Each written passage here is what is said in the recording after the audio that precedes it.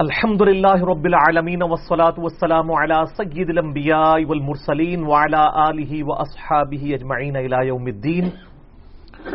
الحمدللہ آج 6 جنوری 2019 کو علمی و تحقیقی مجلس نمبر 44 میں ہم انشاءاللہ تعالی سوال و جواب کا سلسلہ شروع کریں گے. آج ہماری پہلی مجلس ہے 2019 کی الحمدللہ، اور بلا ناغہ یہ ساری مجالس پچھلے سال میں منعقد ہوئیں. آج انشاءاللہ مجھ سے سوال جواب کا سلسلہ شروع کریں گے ہمارے الماس بھائی. جی الماس بھائی، اللہ کا نام لے کے شروع کریں. اعوذ باللہ من الشیطان الرجیم، بسم اللہ الرحمن الرحیم، اللہم صلی علی محمد وعلی آل محمد. علی بھائی، آج مجلس نمبر 44 ہے. ان تمام مجالس میں الحمدللہ آپ نے ہزاروں ایشوز پر بڑی تفصیل سے گفتگو کی ہے. کیا یہ اچھا ہو جو ان تمام مجالس کے سوالات کا ایک انڈیکس بن جائے تاکہ آسانی سے سرچ ہو سکے، اور وہ انڈیکس ایسا ہو جو یوٹیوب سے ہائپر لنک بھی ہو؟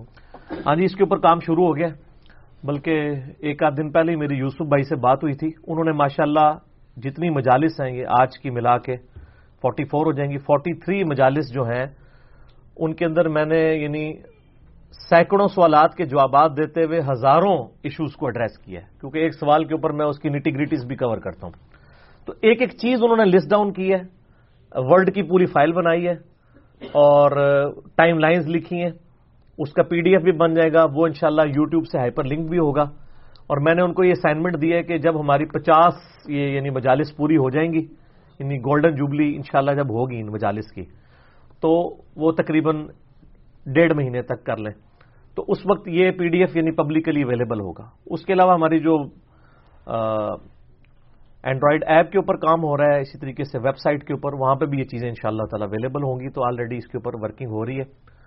باقی اس میں ایک چیز عرض کر دوں کہ اکثر لوگوں کی یہ خواہش ہوتی ہے کہ یہ جو مجلس میں سوال جو ہے اس کے ساتھ مختصر جواب دیا جائے. تو ہم نے یہ ٹرینڈ سیٹ کیا ہے کہ مختصر جواب نہیں دینا. مختصر جواب تو سارے دے لیتے ہیں، اصل ایشو یہ ہوتا ہے کہ اس سے جو جڑی ہوئی جتنی بھی چیزیں ہیں جن کی بنیاد کے اوپر پبلک میں دھوکے عام کیے گئے ہیں، لوگوں کو سچائی سے دور کیا گیا ہے، ان ایشوز کو ریزالو کیا جائے. اسی لیے جب میں سوال کا جواب دیتا ہوں تو میں نے کوشچن پوچھنے والے کو یہ پہلے انسٹرکشن دی ہوتی ہے کہ جب تک میں خاموش نہ ہوں آپ نے مجھے انٹرپٹ نہیں کرنا.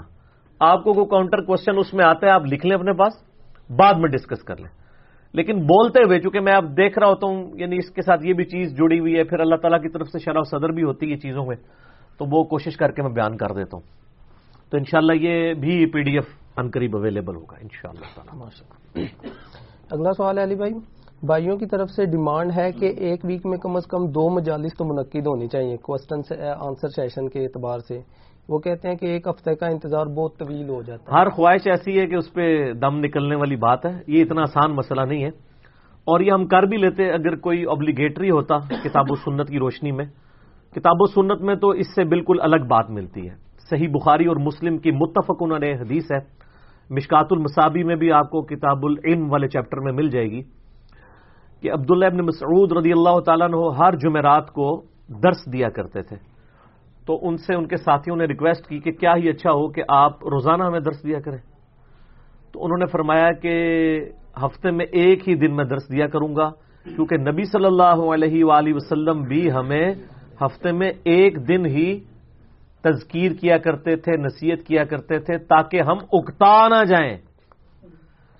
حالانکہ نبی علیہ السلام سے آج تو ہم کہتے ہیں اکتا نہ جائیں، یہ کہنا بڑا آسان ہوتا ہے.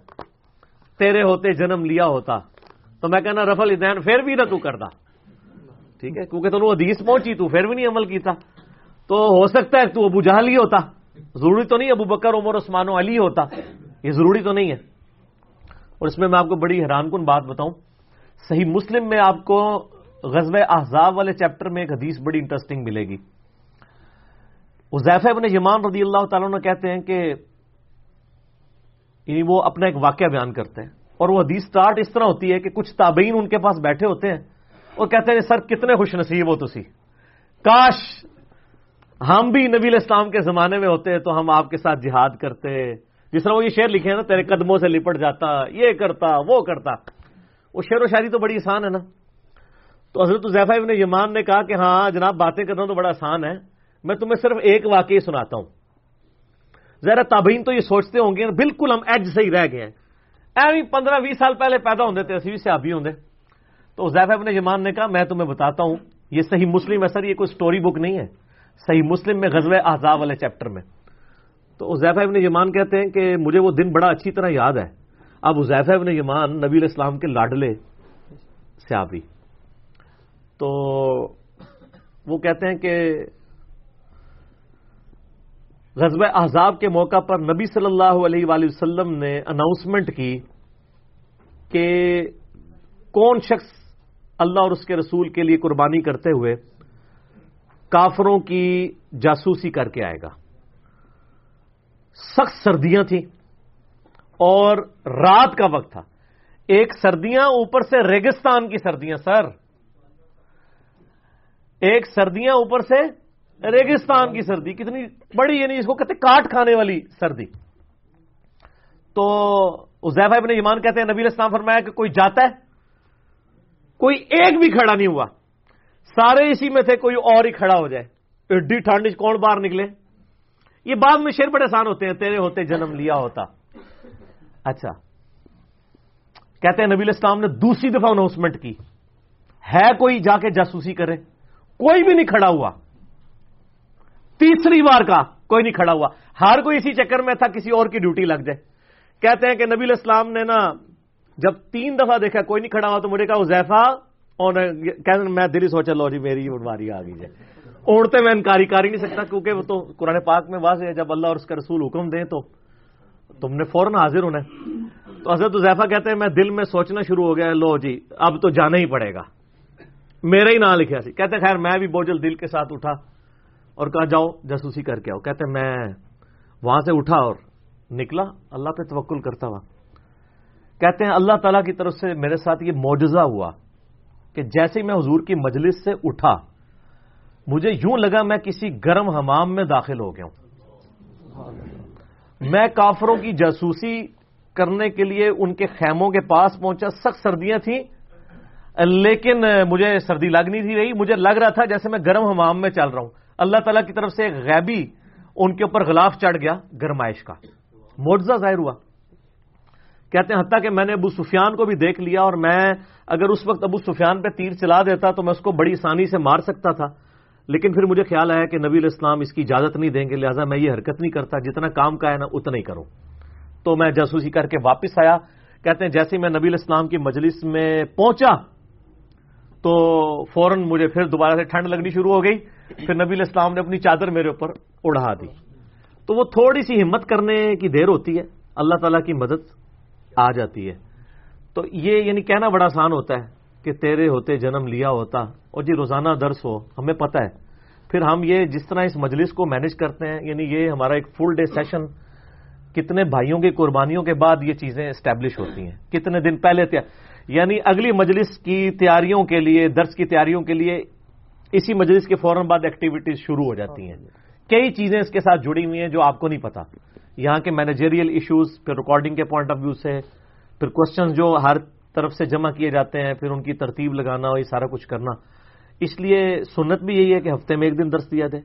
تو ہم ایک ہی دن اس مجلس کو رکھتے ہیں, اور آپ کو پتہ ہے یہ ماشاءاللہ علماء کے تو لوگ 5 یا 7 منٹ کے کلپس سننے سے بیزار ہوتے ہیں. ہماری الحمدللہ 3-3, 4-4, 5-5 گھنٹے کی بھی مجالس اپلوڈ ہوتی ہیں, اور لوگ جناب ایک بار آن کرتے ہیں پھر پوری کر کے ہی اٹھتے ہیں. اس لیے کہ علمی بات ہو رہی ہوتی ہے, کوئی سٹوری بکس نہیں چل رہی ہوتی, کوئی کہانیاں نہیں چل رہی ہوتی ہیں, لاجیکل گفتگو ہے. تو وہ کہتے ہیں نا دل سے جو بات نکلتی ہے وہ اثر رکھتی ہے. ٹھیک ہے, تو پر نہیں مگر طاقت پرواز رکھتی ہے. طاقت پرواز تو اس کے اندر موجود ہے نا جی. ٹھیک ہے. علی بھائی آگے سوال ہے, کچھ عرصہ سے آپ کے ویڈیو کلپ کے اندر اوریجنل احادیث کے امیجز کا سلسلہ بھی شروع ہوا ہے جو بہت ہی شاندار کام ہے الحمدللہ. کیا یہ اچھا ہو کہ قرآن کلاس کے دوران قرآن حکیم کی آیات بھی ساتھ ساتھ ڈسپلے ہو جایا کریں, اور مجالس میں بھی ساتھ یا حدیث ایڈ کر کے اپلوڈنگ ہو جایا کرے؟ ماشاءاللہ جی, کیا ہی اچھا ہو کہ جب ہم قرآن کلاس پڑھ رہے ہوتے ہیں آپ اپنے گھر میں جو قرآن ہے وہ کھول کے سامنے بیٹھ جایا کریں بجائے ان خواہشات کا اظہار کرنے. میرے لیے یہ بڑا مشکل کام ہے. اس کی وجہ یہ میرے بھائیوں کہ یہ اس کے لیے ایک پوری میڈیا کی ٹیم چاہیے, پوری ایک یعنی آپ کئی سافٹ ویئرس کو یوز کر کے یہ سارے معاملات بعد میں ہو سکتا ہے، لیکن ایک طرف یہ بھی ہے کہ ہمارا ایک دن ڈیلے ہو جائے، آپ دیکھتے ہیں کہ آج جو قرآن کلاس ہوئی ہے وہ آج ہی اپلوڈ ہو جائے گی، اور مجلس میں نے ان کو 2 یا 3 دن کا مارجن دیا ہوتا ہے، کوشش تو ہوتی ہے کہ ایک آدھ دن میں اپلوڈ ہو جائے. تو یہ یعنی اتنی ایچ ڈی ریکارڈنگ ہوتی ہے، پھر اس کو اپلوڈنگ میں بڑا ٹائم چاہیے، پھر وہ کئی سیگمنٹس ہوتے ہیں، جب یہ ریکارڈنگ کرتے ہیں تو یہ 50 منٹ کے بعد نیکسٹ کلپ بناتا ہے، اس کی رینڈرنگ کرنی ہوتی ہے، یہ سارے کام ہیں. امیجز کے اوپر اگر آنا شروع کر دیں تو سر یہ تو آج جو مجلس ہوئی ہے نا یہ پھر 2 ہفتے بعد ہی اپلوڈ ہوگی، اس کا فائدہ نہیں ہے. ہم حوالے دے دیتے ہیں آپ کو، اور پھر جب ہمارے کلپس اپلوڈ ہوتے ہیں نا، چھوٹے شارٹ کلپس، ان میں آپ دیکھ رہے ہیں کہ ہمارے امیجز آ جاتے ہیں. تو مین مجلس کو اسی طرح رہنے دیں تاکہ اس کی اوریجنل جو ویڈیو ہے وہ بھی اپنی جگہ برقرار رہے. اس لیے ہم اس پہ ٹیگ بھی ahlsunnatpak.com کا نہیں لگاتے، اوریجنل ویڈیو اپنی جگہ اوریجنل ہی رہے. اور جو ہم کلپس بناتے ہیں اس میں ٹیگ بھی لگا دیتے ہیں، احادیث بھی ڈسپلے کر دیتے ہیں. ویسے تو اللہ کے فضل سے احادیث ہم جو کچھ بیان کرتے ہیں وہ منو ان اسی طریقے سے نکلتا ہے. یہ تو باقی لوگوں کے مسئلے ہیں جو صرف بیان کر کے چلے جاتے ہیں کہ جی حدیث میں آیا ہے. آیا کہاں سے آیا؟ وہ کہتے ہیں وہ جس سے سنا ہوتا ہے نا اس نے بھی یہی سنا ہوتا ہے کہ آیا ہے، خود تو پڑھا نہیں ہوتا لوگوں نے. تو میں الحمدللہ پوری یعنی ذمہ داری کے ساتھ ریفرنسز دیتا ہوں، کیونکہ میں پڑھنے کے ساتھ شغف بھی رکھتا ہوں. تو اور پھر تجربہ یعنی آپ دیکھ لینا، سال ہر سال سے سوالات کو ایڈریس کر کر کے آپ کو اتنا تجربہ ہو جاتا ہے. لوگ کہتے ہیں نہیں اتنا حافظہ کیسے ہے؟ کوئی مشکل کام نہیں میرے بھائی، آپ دعوت کا کام شروع کر دیں، آپ کا حافظہ خود بڑھ جائے گا. جب آپ اوڑھنا بچھوڑنا اس کام کو بنائیں گے تو اب کئی حافظ ہیں، ان سے لوگ آیات پوچھ رہے ہوتے ہیں کہ جی کس پارے میں ہے، کس صورت میں ہے، میرے ساتھ ڈسکس کرتے ہیں تو میں فوراً بتا دیتا ہوں. اس لیے کہ یہ آپ دعوت کے جب میدان میں جڑے ہوتے ہیں اور بار بار آپ کو ریفرنسز دینے پڑتے ہیں تو آپ کو اللہ تعالیٰ کی طرف سے بار بار بیان کرنے کی وجہ سے چیزیں کریم ہو جاتی ہیں. ویسے آج کل تو مشکل بھی نہیں ہے، سافٹ ویئرز بنے ہوئے ہیں، ایزی قرآن و حدیث سافٹ ویئر ہے، اسلام 360 ایپ ہے، اور مکتبۃ شاملہ ہے. یعنی ان کے اندر آپ چیزیں ڈالیں، الفاظ کے ساتھ سرچ کر سکتے ہیں، کوئی اتنا مشکل کام نہیں ہے.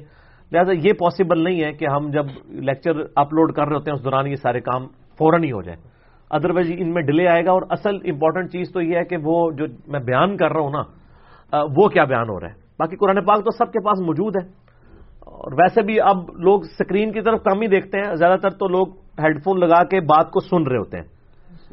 اسی لیے ہم یعنی حالانکہ یہ ہماری ریکارڈنگ ایچ ڈی ہو رہی ہے، یہ 4K ریکارڈنگ والا کیمرہ ہے، لیکن 4K میں نے ان کو خود ہی منع کیا کہ ضرورت نہیں ہے نا، اس میں آپ نے کوئی مطلب کوئی سینری تو نہیں فلما رہے نا. ایچ ڈی بھی اتنی زبردست ریکارڈنگ ہے اس کیمرے کی، لیٹسٹ سونی کا کیمرہ ہے، کہ یہی سفیشینٹ ہے. پکچر کوالٹی تو وہاں چاہیے جہاں پہ کوئی مووی بن رہی ہو. یہاں پہ سب سے امپورٹنٹ چیز ہے آواز، اس کے اوپر کمپرومائز نہیں ہونا چاہیے. اسی لیے میں نے فرحان بھائی کو اسٹرکٹ لکھا ہے کہ پورے لیکچر کے دوران، پوری مجلس کے دوران یہ اپنے ساتھ یہ ہیڈ فون لگا کے رکھتے ہیں کہ کہیں پہ آواز ڈسٹرب نہ ہو. یہ نہ ہو جناب 3 گھنٹے بول کے اٹھ کے فارغ ہو تو پتہ لگے آواز ہی نہیں ریکارڈ ہوئی. ٹھیک ہے نا، یہ وہم پورے کڈے دینے تا اسی اتنے بیٹھے ہوئے ہیں. زیادہ امپورٹنٹ چیز یہ ہے کہ آواز کے اوپر ایمفسائز ہو، تصویر بھی ماشاءاللہ ٹھیک ہی آ رہی ہوتی ہے. تو یہ کام فوراً نہیں ہو سکتا. امیجز والا کام ہم کلپس کے اندر کر رہے ہیں، اور ماشاءاللہ بڑی محنت کے ساتھ ہمارے فرحان بھائی کرتے ہیں. اور یعنی وہ ساری چیزیں اب تو کوئی بھاگنے کی گنجائش نہیں ہے رہی. پہلے تو سب پتہ نہیں دیش کتنے لکھی ہے، لکھی کے پائی ذرا سامنے آ گئی ہوں 10. ٹھیک ہے، کوئی اور چیز تو رہے، کاؤنٹر ویریفائی بھی کر سکتے ہو.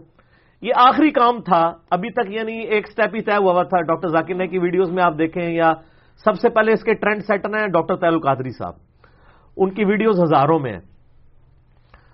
ان کی ویڈیوز کے نیچے ریفرنسز آ جاتے ہیں جب وہ بولا کرتے تھے.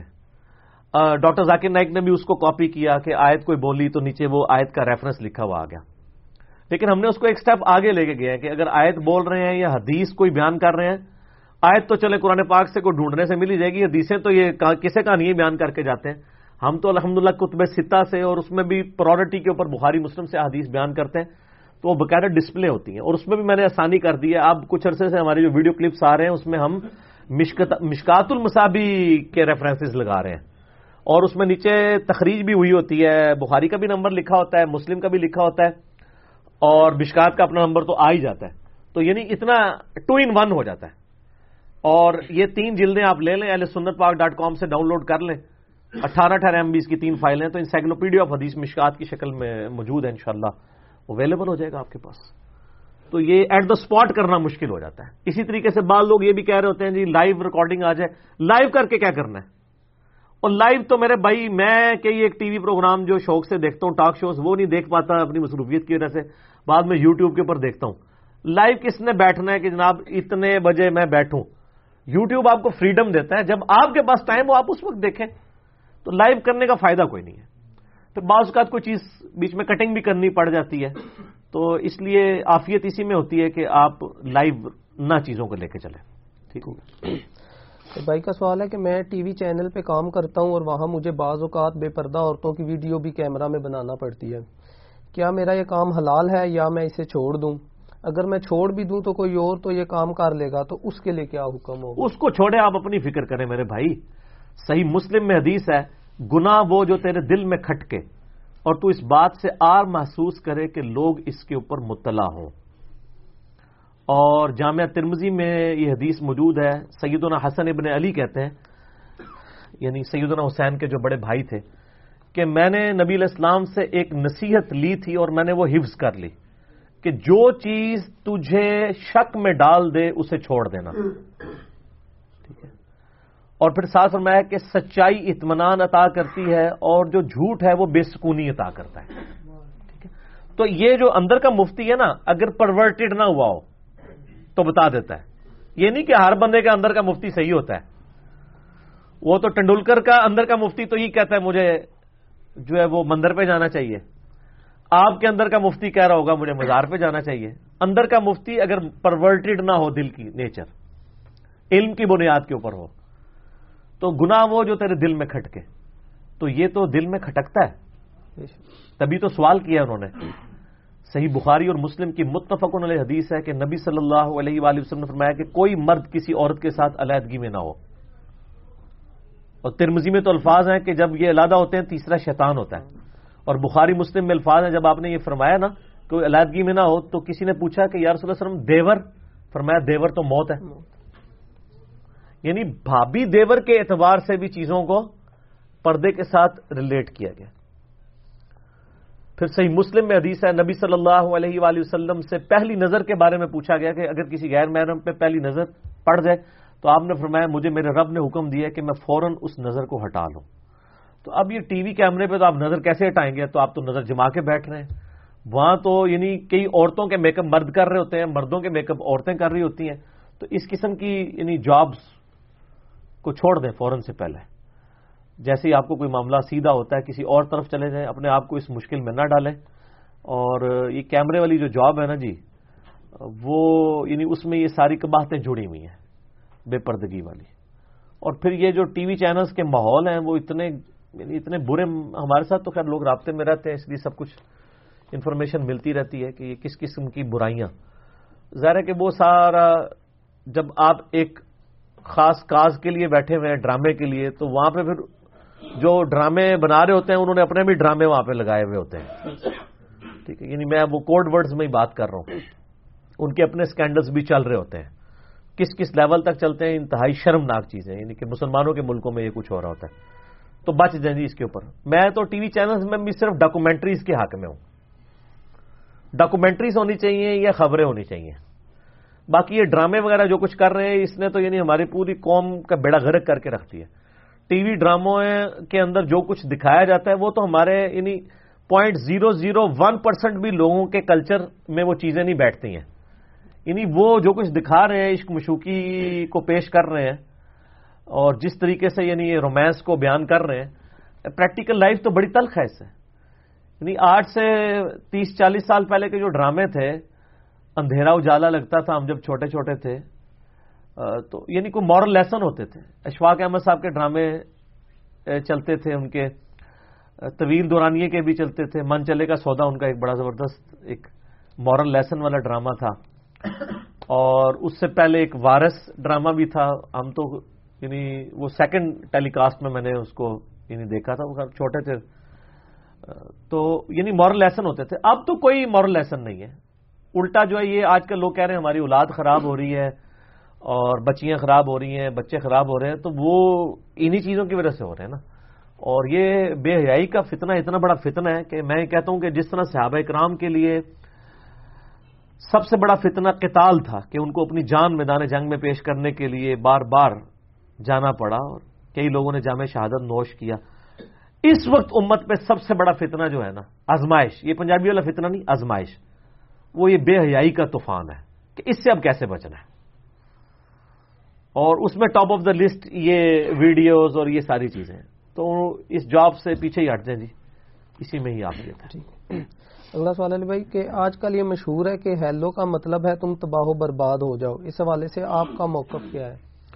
میرا موقف اس طرح کی تمام باتوں کے اوپر یہ ہے کہ آپ لوگوں کی باتوں پہ کام نہ دھرا کریں. یعنی یہ جو پرورٹڈ قسم کی مذہبی نیچر والے لوگ ہیں, انہوں نے ہر چیز کا کوئی نہ کوئی بنا کے نا تو وہ پبلک کو ہمیشہ مشکل میں ڈالا ہوا ہوتا ہے. آپ میرے بھائی گوگل میں جا کے ہیلو لکھیں لفظ, ویکیپیڈیا کے اوپر اس کی پوری تاریخ کھل جائے گی کہ یہ ہیلو لفظ کا اوریجن کیا ہے, اس کا مطلب کیا ہے. اس کا جو مطلب ہے نا جی ہیلو کا, وہ ہے کرائی ود ایکسکلیمیشن, یعنی آپ حیرانگی کے ساتھ جو چیختے ہیں نا, اس کو ہیلو کہا جاتا ہے. اور یہ یعنی انگلش کی جو ناولز لکھے جاتے تھے ان میں یہ لفظ استعمال ہوتا تھا. اگر کوئی حیرانگی کے ساتھ, وہ سائن بھی ہوتا ہے نا ایکسکلیمیشن کا, ہمارے اکثر کئی ویڈیوز میں بھی ہوتا ہے جو لکیر کھینچ کے نیچے ڈاٹ, حیرانگی, چاہے وہ خوشی سے ہو چاہے وہ پریشانی سے ہو, دونوں کی صورت میں. تو کوئی شخص چیخے حیرانگی کے ساتھ, اس کو ہیلو کہا جاتا ہے. اور وہ جب ٹیلی فون کے لیے پھر یہ ٹرم استعمال ہونا شروع ہو گئی ہیلو, ظاہر ہے جب نیا نیا ٹیلی فون شروع ہوا تو اس پر باقی حیرانگی ہوتی ہے, ٹھیک ہے. اب تو پریشانی ہے کہ یار نہ ہی بولے, میں نے تو الحمدللہ موبائل سے ہی جان چھڑا لی ہوئی ہے اللہ کے فضل سے.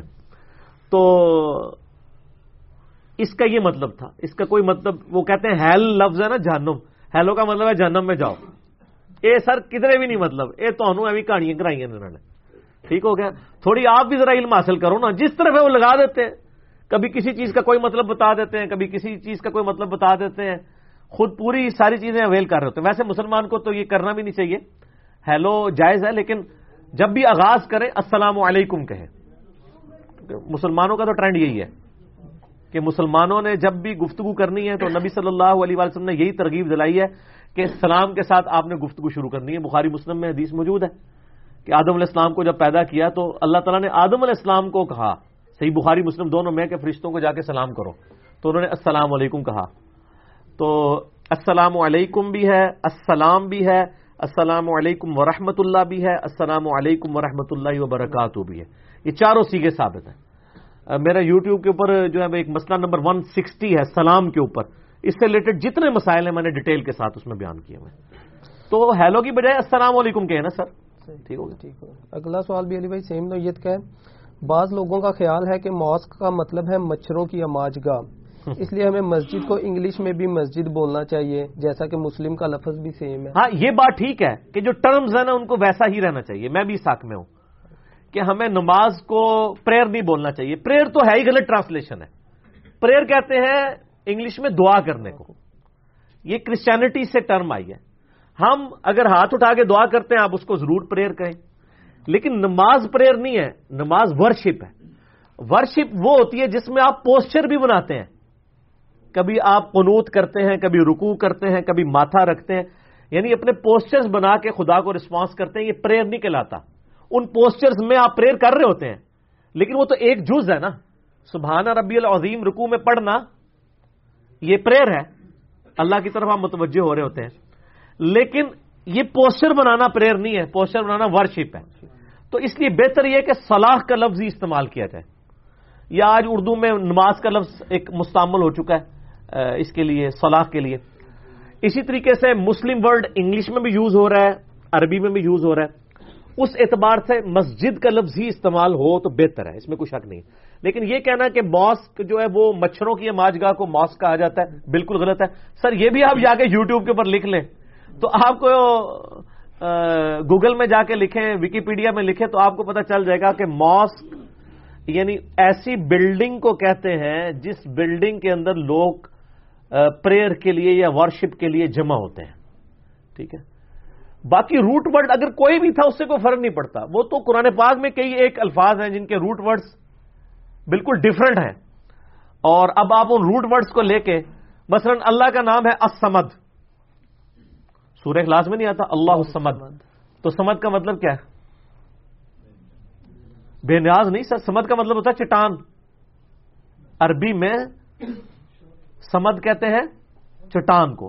پرانے زمانے میں جب جنگ لڑی جاتی تھی نا، تو ظاہر ہے کہ اپنے آپ کو سیو کرنے کے لیے پیچھے بڑی پہاڑی چٹان لی جاتی تھی تاکہ پیچھے سے حملہ نہ ہو.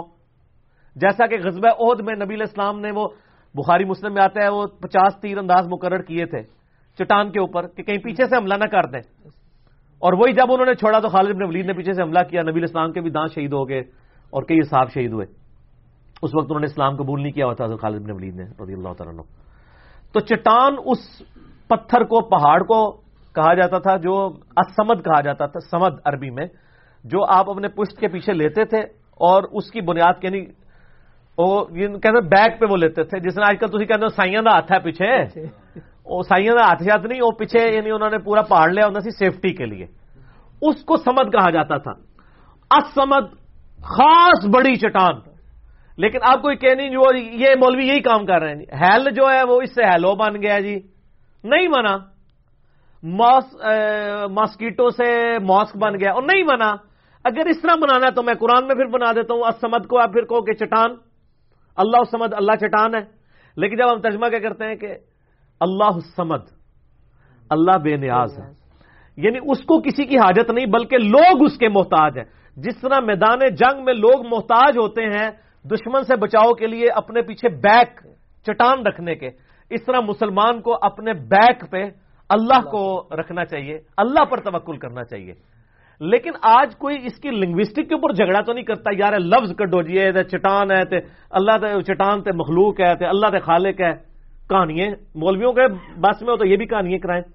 تو میں نے اس لیے ان کو علم الکلام والا، پھکی والا، اینٹی وینم والا جواب بھی دے دیا ہے تاکہ اگر کوئی کہے تو اس طرح کی کئی ایک چیزیں ہیں. آپ اردو زبان میں ایک لفظ استعمال کرتے ہیں شوربہ. شوربہ ہمارے بچے کو بھی پتا ہے کہ گوشت کا سالن، اس کا جو پانی والا پورشن ہے اس کو شوربہ کہا جاتا ہے، چاہے وہ آلو مٹر کا شوربہ ہو یا گوشت کا ہو، چھوٹے گوشت کا، مرغی کا، کسی کا شوربہ. لیکن شوربہ کا مطلب کیا ہے؟ شور کہتے ہیں فارسی میں نمک کو اور با کہتے ہیں پانی کو. تو اس کا لفظی ترجمہ بنتا ہے نمک والا پانی. تو یہ اگر یہ صحیح طریقے سے اس کو بولا جائے تو وہ شکنجوی کے اوپر بولا جانا چاہیے جس میں نمک اور نیمبو ڈالا جاتا ہے. تو کیا شکنجوی کو کوئی شوربہ کہتا ہے؟ حالانکہ لنگوسٹک کے اعتبار سے شوربہ جو ہے وہ اسی کے اوپر فٹ ان بیٹھتا ہے. تو مولویوں کا بات چلتا نا، یہ بھی کوئی ٹرم ہوتی نا گوروں کی، تو انہیں کہا سی دیکھ لو جی شوربے کا مطلب نمک والا پانی ہے تو تسی جناب سالن نو شوربہ کہندے ہو. ان کا کوئی علاج نہیں ہے. یہ خاص قسم کی پرورٹڈ نیچر ہوتی ہے لوگوں کو مصیبت میں ڈالنے والی. حالانکہ بخاری اور مسلم دونوں میں حدیث موجود ہے. نبی صلی اللہ علیہ وآلہ وسلم نے فرمایا لوگوں کو آسانیاں دو، لوگوں کو تنگی میں مبتلا نہ کرو، لوگوں کو خوشخبریاں سناؤ، انہیں متنفر نہ کرو. یہ آپ کو جو کتاب الامارہ چیپٹر ہے نا مشکات میں، بخاری اور مسلم کی جتنی حدیث ہے نا کہ ایک حکمران کو کیسا ہونا چاہیے، اس کے لیے ٹرم جو محدثین اصطلاح استعمال کرتے ہیں نا اس چیپٹر کے لیے کتاب الامارہ، عمارت کا بیان. تو اس میں آپ کو یہ ساری حدیثیں مل جائیں گی مشکات کے اندر کہ نبی علیہ السلام یعنی ڈانٹتے تھے کہ ایسے کام نہیں ہونے چاہیے جس سے پبلک متنفر ہو. اور یہ پبلک کو اس قسم کی مصیبتوں میں ہی ڈال کے رکھتے ہیں. کبھی کوئی مسئلہ نکال دیتے ہیں، کبھی کوئی مسئلہ نکال دیتے ہیں جی یہ تو وہ چیز بن رہی ہے جی، اس سے تو وہ بن رہا ہے، اس سے وہ بن رہا ہے. یعنی اب میں اسپیسیفکلی وہ مثالیں نہیں دینا چاہتا، آپ ماشاءاللہ تھوک کے حساب سے سنتے رہتے ہیں ایسی مثالیں، مجھے بتانے کی ضرورت نہیں. اس لیے مہربانی کیا کریں آپ ذرا خود سرچ بھی کر لیا کریں کیا اس طریقے سے یہ چیزیں لکھی بھی ہوئی ہیں. لکھی ہوئی ہیں تو جس میں نے بتایا کہ انہوں نے ایک پورے سب کانٹیننٹ میں کہانی کرا دی ہے. وہ جی منافق بت رکھ کے آتے تھے اس لیے رفع الیدین ہوتا تھا. یعنی کسی نے اس کی انجینئرنگ نہیں کی ہے کہ یار منافق کیوں بت رکھ کے آئیں گے. منافق تو بت پرست ہی نہیں تھے، بت پرست تو تھے مکے میں. مدینہ شریف میں منافق وہ لوگ تھے کہ جو یہودی تھے، اور یہودی ایک خدا میں بلیو کرنے والے تھے، وہ بت پرست تو ہی نہیں تھے. وہ تو ان کو امی کہتے تھے بت پرستوں کو، وہ تو بڑا برا جانتے تھے بت پرستی کو. آج کے بھی یہودی جو ہے نا یعنی وہ بڑے کرٹیکلی مواحد ہیں. بیچ میں ان میں کچھ پورشن آیا جس میں عزیر علیہ السلام کو انہوں نے اللہ کا بیٹا قرار دیا. آج کی دور کے جو یہودی ہیں وہ ایک خدا میں بلیو کرنے والے ہیں. ٹھیک ہوگا. بلکہ میں تو اگلے دن ان کے ایک ربی کا وہ لیکچر سن رہا تھا تو اس میں اس سے سوال کیا تو کہ یہ مسلمان جس خدا کی عبادت کرتے ہیں، اس نے کہا جی مسلمان اسی خدا کی عبادت کرتے ہیں جو تورات کا خدا ہے. وہاں پہ بھی لوگوں نے کہانی کرائی تھی نا کہ انہوں نے کوئی اور خدا بنایا ہوا ہے. آپ کو پتا ہے یہ یعنی جب صلیبی جنگیں شروع ہوئی ہیں تو عیسائیوں نے باقاعدہ کتابیں لکھوائی تھی کہ مسلمان تو ایک بلیک سٹون کو پوجتے ہیں جو مکے کے اندر ہے، خانہ کعبے کے بارے میں یہ یعنی انہوں نے کہا کہ ان کا بت ادھر ہے. اس طرح کی کہانیاں کرا دی. حالانکہ مسلمان تو یعنی میرا یوٹیوب پہ کلپ بھی ہے کہ کعبہ بھی بت ہے، وہ آپ دیکھ لیں، میں نے اس کے اوپر ڈیٹیل سے ڈسکشن کی ہے. تو اس قسم کی یعنی کہانیاں کروا دی جاتی ہیں پبلک کو، اور وہ پھر پبلک کے اندر نہ عام ہو جاتی ہیں. تو یار کوئی سوچے تو صحیح، کیا مدینہ شریف میں تو منافق تو بت پرست نہیں تھے، پھر انہوں نے بت کیوں رکھ کے آنا تھا؟ یہ تو لاجیکل آنسر ہو گیا. اب علمی طور پہ دیکھیں، صحیح مسلم میں حدیث ہے، عبداللہ ابن مسعود رضی اللہ تعالیٰ عنہ کہتے ہیں کہ نبی صلی اللہ علیہ وسلم کے مبارک زمانے میں اگر کوئی بیمار بھی ہوتا تھا نا اور وہ دو بندوں کے سہارے مسجد میں آ کے نماز پڑھنے کے قابل ہوتا، سر دو بندوں کے سہارے، تو وہ مسجد میں آ کے نماز پڑھتا تھا، کہیں اسے منافق نہ سمجھ لیا جائے کہ یار یہ نماز نہیں پڑھتا. حالانکہ بیمار گھر پڑھ سکتا ہے، وہ اس ڈر سے کہ یار لوگ یہ تو نماز ہی مسجد پڑھ، جہاں یہ ڈر کا ماحول ہو وہاں بت رکھ کے کو مسجد میں آ کے حضور کے پیچھے کھڑا ہوتا ہوگا. اور اس نبی کے پیچھے کہ جس کے پیچھے حضرت عمر بھی کھڑے ہوں اور حضرت علی بھی کھڑے ہوں، کسی کی جرت ہے بت رکھ کے کھڑا ہو جائے؟ وہاں تو بیمار بھی آ کے مسجد میں نماز پڑھتے تھے. پھر بخاری مسلم میں حدیث ہے کہ آپ صلی اللہ علیہ وآلہ وسلم میں اگر مجھے عورتوں اور بچوں کا خیال نہ ہوتا تو جو لوگ گھروں میں نماز پڑھتے ہیں میں اپنی جگہ کسی کو امام مقرر کر کے ان کے گھروں کو آگ لگا دیتا. ٹھیک ہے. اور سنن نسائی میں موجود ہے، یہ فجر کے وقت کا یعنی تذکرہ ہے، اور بخاری میں آتا ہے کہ عشاء کے بارے میں یہ اسپیشلی آیا اور فرمایا آپ نے کہ فجر اور عشاء کی نمازیں منافقین کے اوپر بھاری ہیں. یہ بخاری مسلم دونوں میں حدیث ہے. اگر ان کو اس کے ثواب کا پتہ ہوتا تو اپنے سرین کے بال، پیٹ کے بال گھسٹتے ہوئے مسجد میں آ کے نماز پڑھتے. جہاں اتنا اسٹرکٹ ماحول ہو کہ نماز جماعت سے پڑھنے کے اوپر اتنی تاکید ہو، وہاں کسی کی جرت سر کے بت رکھ کے آئے اور وہ رفع الیدین اس لیے ہوتا تھا. تو یہ کہانیاں کرائی ہوئی انہوں نے. حالانکہ خود یہ حنفی بھی جو ہے وہ عید کی نماز کا رفع الیدین کر رہے ہوتے ہیں، تو اس دن کیا ان کی پبلک بت رکھ کے آئی ہوتی ہے پیچھے؟ ساری کہانیاں رفع الیدین پہ میرا مسئلہ 70B دیکھ لیں، میں نے ڈیٹیل کے ساتھ الحمدللہ کئی لوگوں کی نماز کی اصلاح کا سبب وہ لیکچر بنائے 70A اور 70B. ٹھیک ہو گیا. تو یہ بھی اس قسم کی کہانیاں ہیں، تو یہ ان کہانیوں کو کہانی سمجھا کریں. ٹھیک ہو گیا، سیریس نہ لیا کریں. جب اگلا سوال ہے، دجال کو بھی مسیح کہا جاتا ہے اور عیسیٰ ابن مریم علیہ السلام کو بھی مسیح، پھر دونوں میں کیا فرق ہے؟ وہ مسیح دجال ہے اور وہ عیسیٰ مسیح ہے. ٹھیک ہے. کرائسٹ اور اینٹی کرائسٹ، ویسے انگلش میں تو یہ ترجمہ اس طریقے سے کیا جاتا ہے نا، یعنی حضرت عیسیٰ علیہ السلام کے لیے کرائسٹ کا لفظ استعمال ہوتا ہے اور دوسرے مسیح کے لیے، مسیح کے لیے وہ اینٹی کرائسٹ. اس کو مسیح اس لیے کہا جاتا ہے، وہ ہم نہیں اسے مسیح سمجھتے، وہ یہودی اسے مسیح مان لیں گے. یہودیوں کی یعنی بکس میں یہ چیز لکھی ہے کہ ایک مسیح آئے گا، ہمارے اندر مبعوث ہوگا، اللہ تعالیٰ اسے ہمارا منجی، نجات دہندہ بنا کر اور مہدی بنا کر بھیجے گا. اور وہ آئے، آ کے چلے بھی گئے، وہ آج تک انتظار میں ہے. حضرت عیسیٰ علیہ السلام ان کے منجی بن کے آئے. یہودیوں کی انہوں نے اصلاح کی کوشش کی، حالانکہ خود حضرت عیسیٰ علیہ السلام خود یہودی النسل تھے، یعنی وہ بنی اسرائیل میں سے تھے، لیکن یروشلم میں یعنی یہ یہودی علماء ان کو دعوت و تبلیغ کا کام بھی نہیں کرنے دیتے تھے. اس سے میں کہتا ہوں کہ مولوی کتنی پیڑی شے ہے، مولوی اتنی پیڑی شے ہے کہ نبی نو بھی کام نہیں کرنے دا. یعنی وہ جو علماء یہود تھے انہوں نے کوانٹیٹیولی حضرت عیسیٰ علیہ السلام کو فیل کر دیا تھا، کوانٹیٹیولی، کوالٹیٹیولی نہیں، کوانٹیٹیولی. تبھی تو اللہ تعالیٰ نے ان کو زندہ اٹھایا ہے نا، ان کے قتل کے فتوے جاری کر دیے تھے. ان کی زندگی میں تو صرف 12 بندے ان پہ ایمان لے کے آئے نا.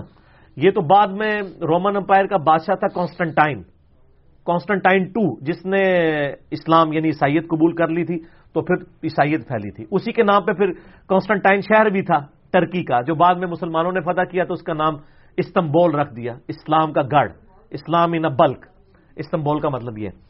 تو یہ کانسٹنٹائن بادشاہ نے یعنی عیسائیت قبول کی، تو تب ورنہ حضرت عیسیٰ علیہ السلام کو تو یہودی علماء نے یعنی کام نہیں کرنے دیا، اور ان کی زندگی کے اندر بڑا یعنی ان پہ مشکل وقت آیا.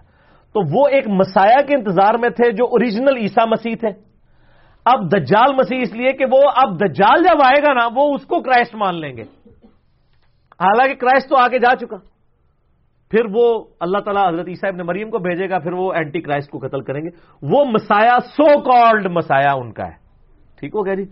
جیسے وہ مولانا کا مطلب جو ہے نا، وہ مطلب کیا ہے؟ ہمارے محبوب۔ اب جن کے وہ محبوب بھی نہیں ہوتے، مغبوب ہوتے ہیں، وہ بھی نام مولانا ہی لے رہے ہوتے ہیں، یعنی اگر آپ کسی بریلوی کو کہیں تو وہ بھی کہہ رہا ہوتا ہے مولانا طارق جمیل، حالانکہ اسے اگر مطلب بتایا جائے نا، اس کو کہ میرے میٹھے میٹھے میرے بڑے ہی محبوب مولانا طارق جمیل، وہ کبھی بھی نہیں کہے گا، حالانکہ مولانا کا مطلب یہی ہوتا ہے، لیکن اس کو مطلب نہیں پتا ہوتا، تو وہ چل رہا ہوتا ہے۔ اس طریقے سے دیوبندی جب کہتے ہیں کہ جی مولانا الیاس قادری صاحب نے کہا مولانا احمد بریلوی، اب مولانا کا مطلب ہے ہمارے محبوب، ان کو کہ یار آپ کے محبوب، کہتے ہیں نہیں ہم تو اس کو مانتے نہیں، گمراہ تھا، تو بول بھی رہے ہوتے ہیں۔ یہ اسی قسم جس طرح مولانا ہے نا ہمارے ایک فرقے کا دوسرے فرقے کا، اسی طریقے سے ہمارے مسیح ہے عیسیٰ ابن مریم مسایا، اور یہ والا جو مسیح دجال ہے نا یہ ان کے والا ہے، ٹھیک ہو گیا۔ اور پھر اس کو حضرت عیسیٰ علیہ السلام قتل کریں گے۔ باقی غرقت درخت کے والے سے میرا کلپ ایک آلریڈی ریکارڈڈ موجود ہے، میں باتیں دوبارہ نہیں کرنا چاہتا، تو آپ وہ دیکھ لیں۔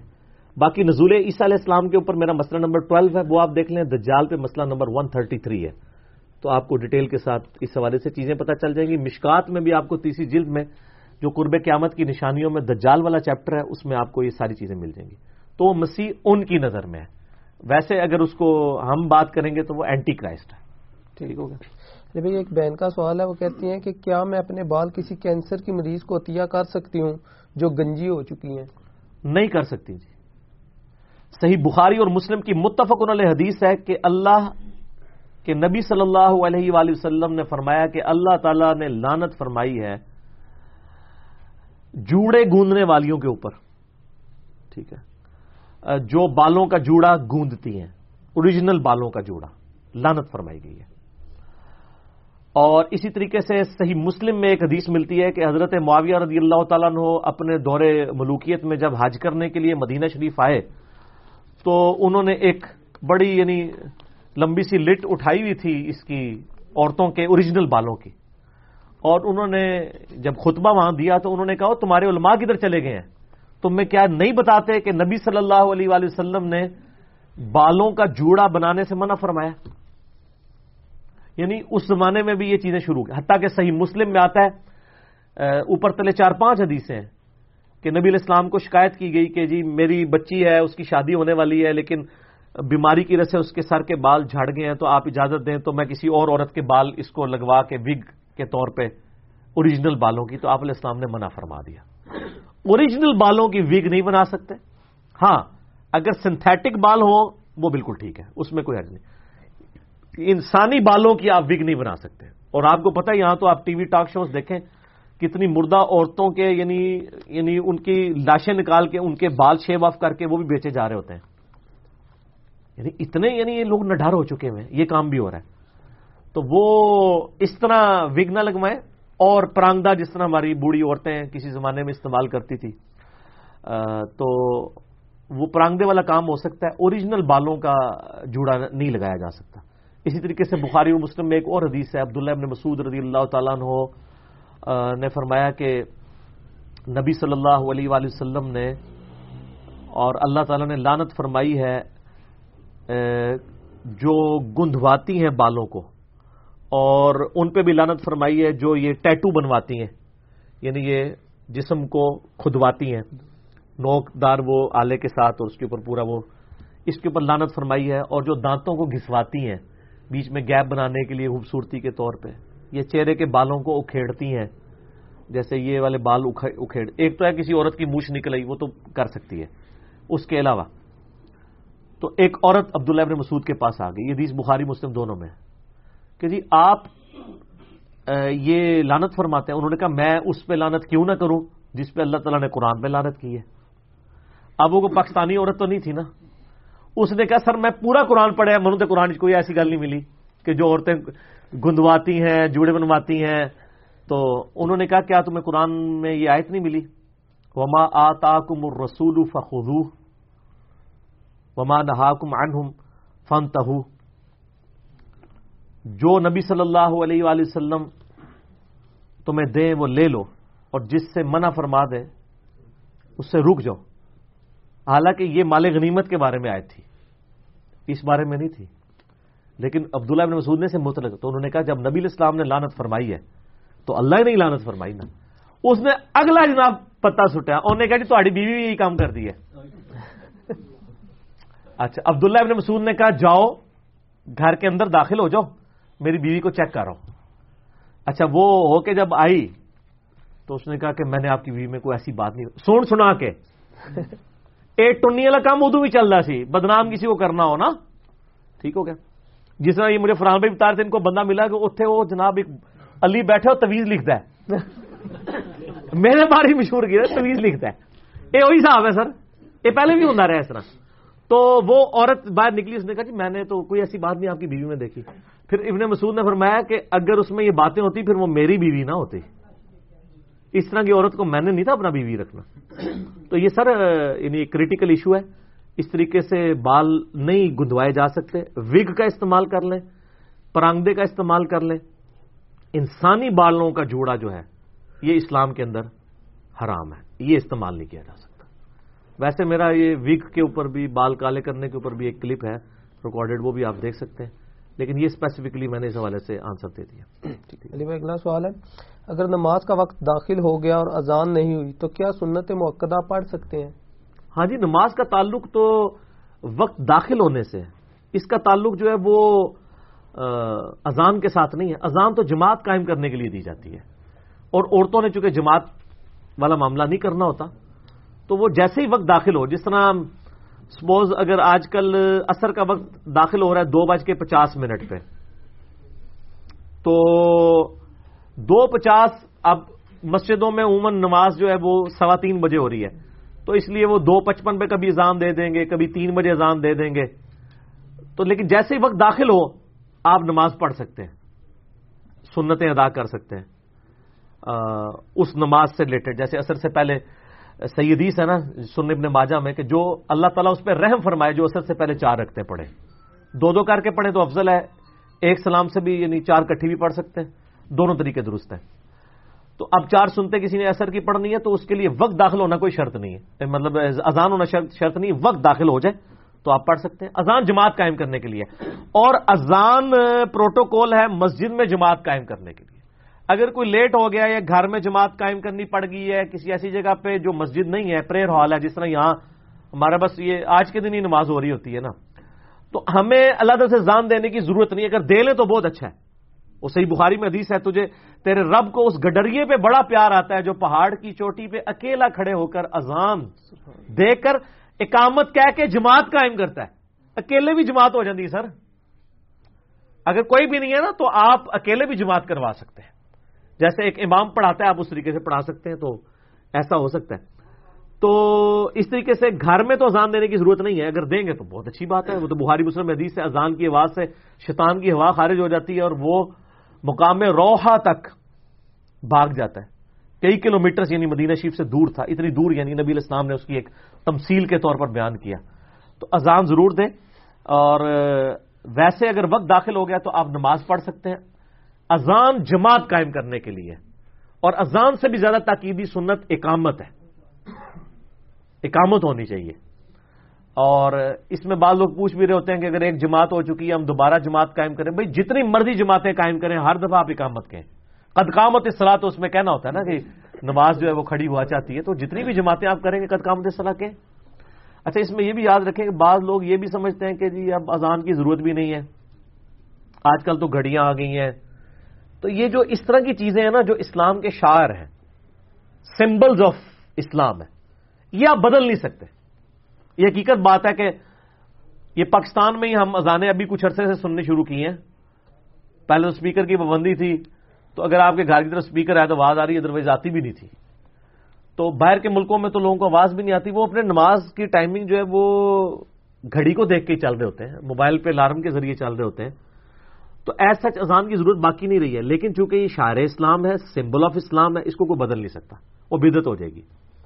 اسی طریقے سے اگر آپ نے کوئی جانور قربان کرنا ہے، اب آپ کہیں جی میں ٹیپ چلا دوں، بچہ پیدا ہوا ہے اس کے کان میں اذان دینی ہے تو ٹیپ چلا دوں، اس کا مقصد سمجھیں. وہ اس طرح کے کام یہ شعار ہیں اسلام کے.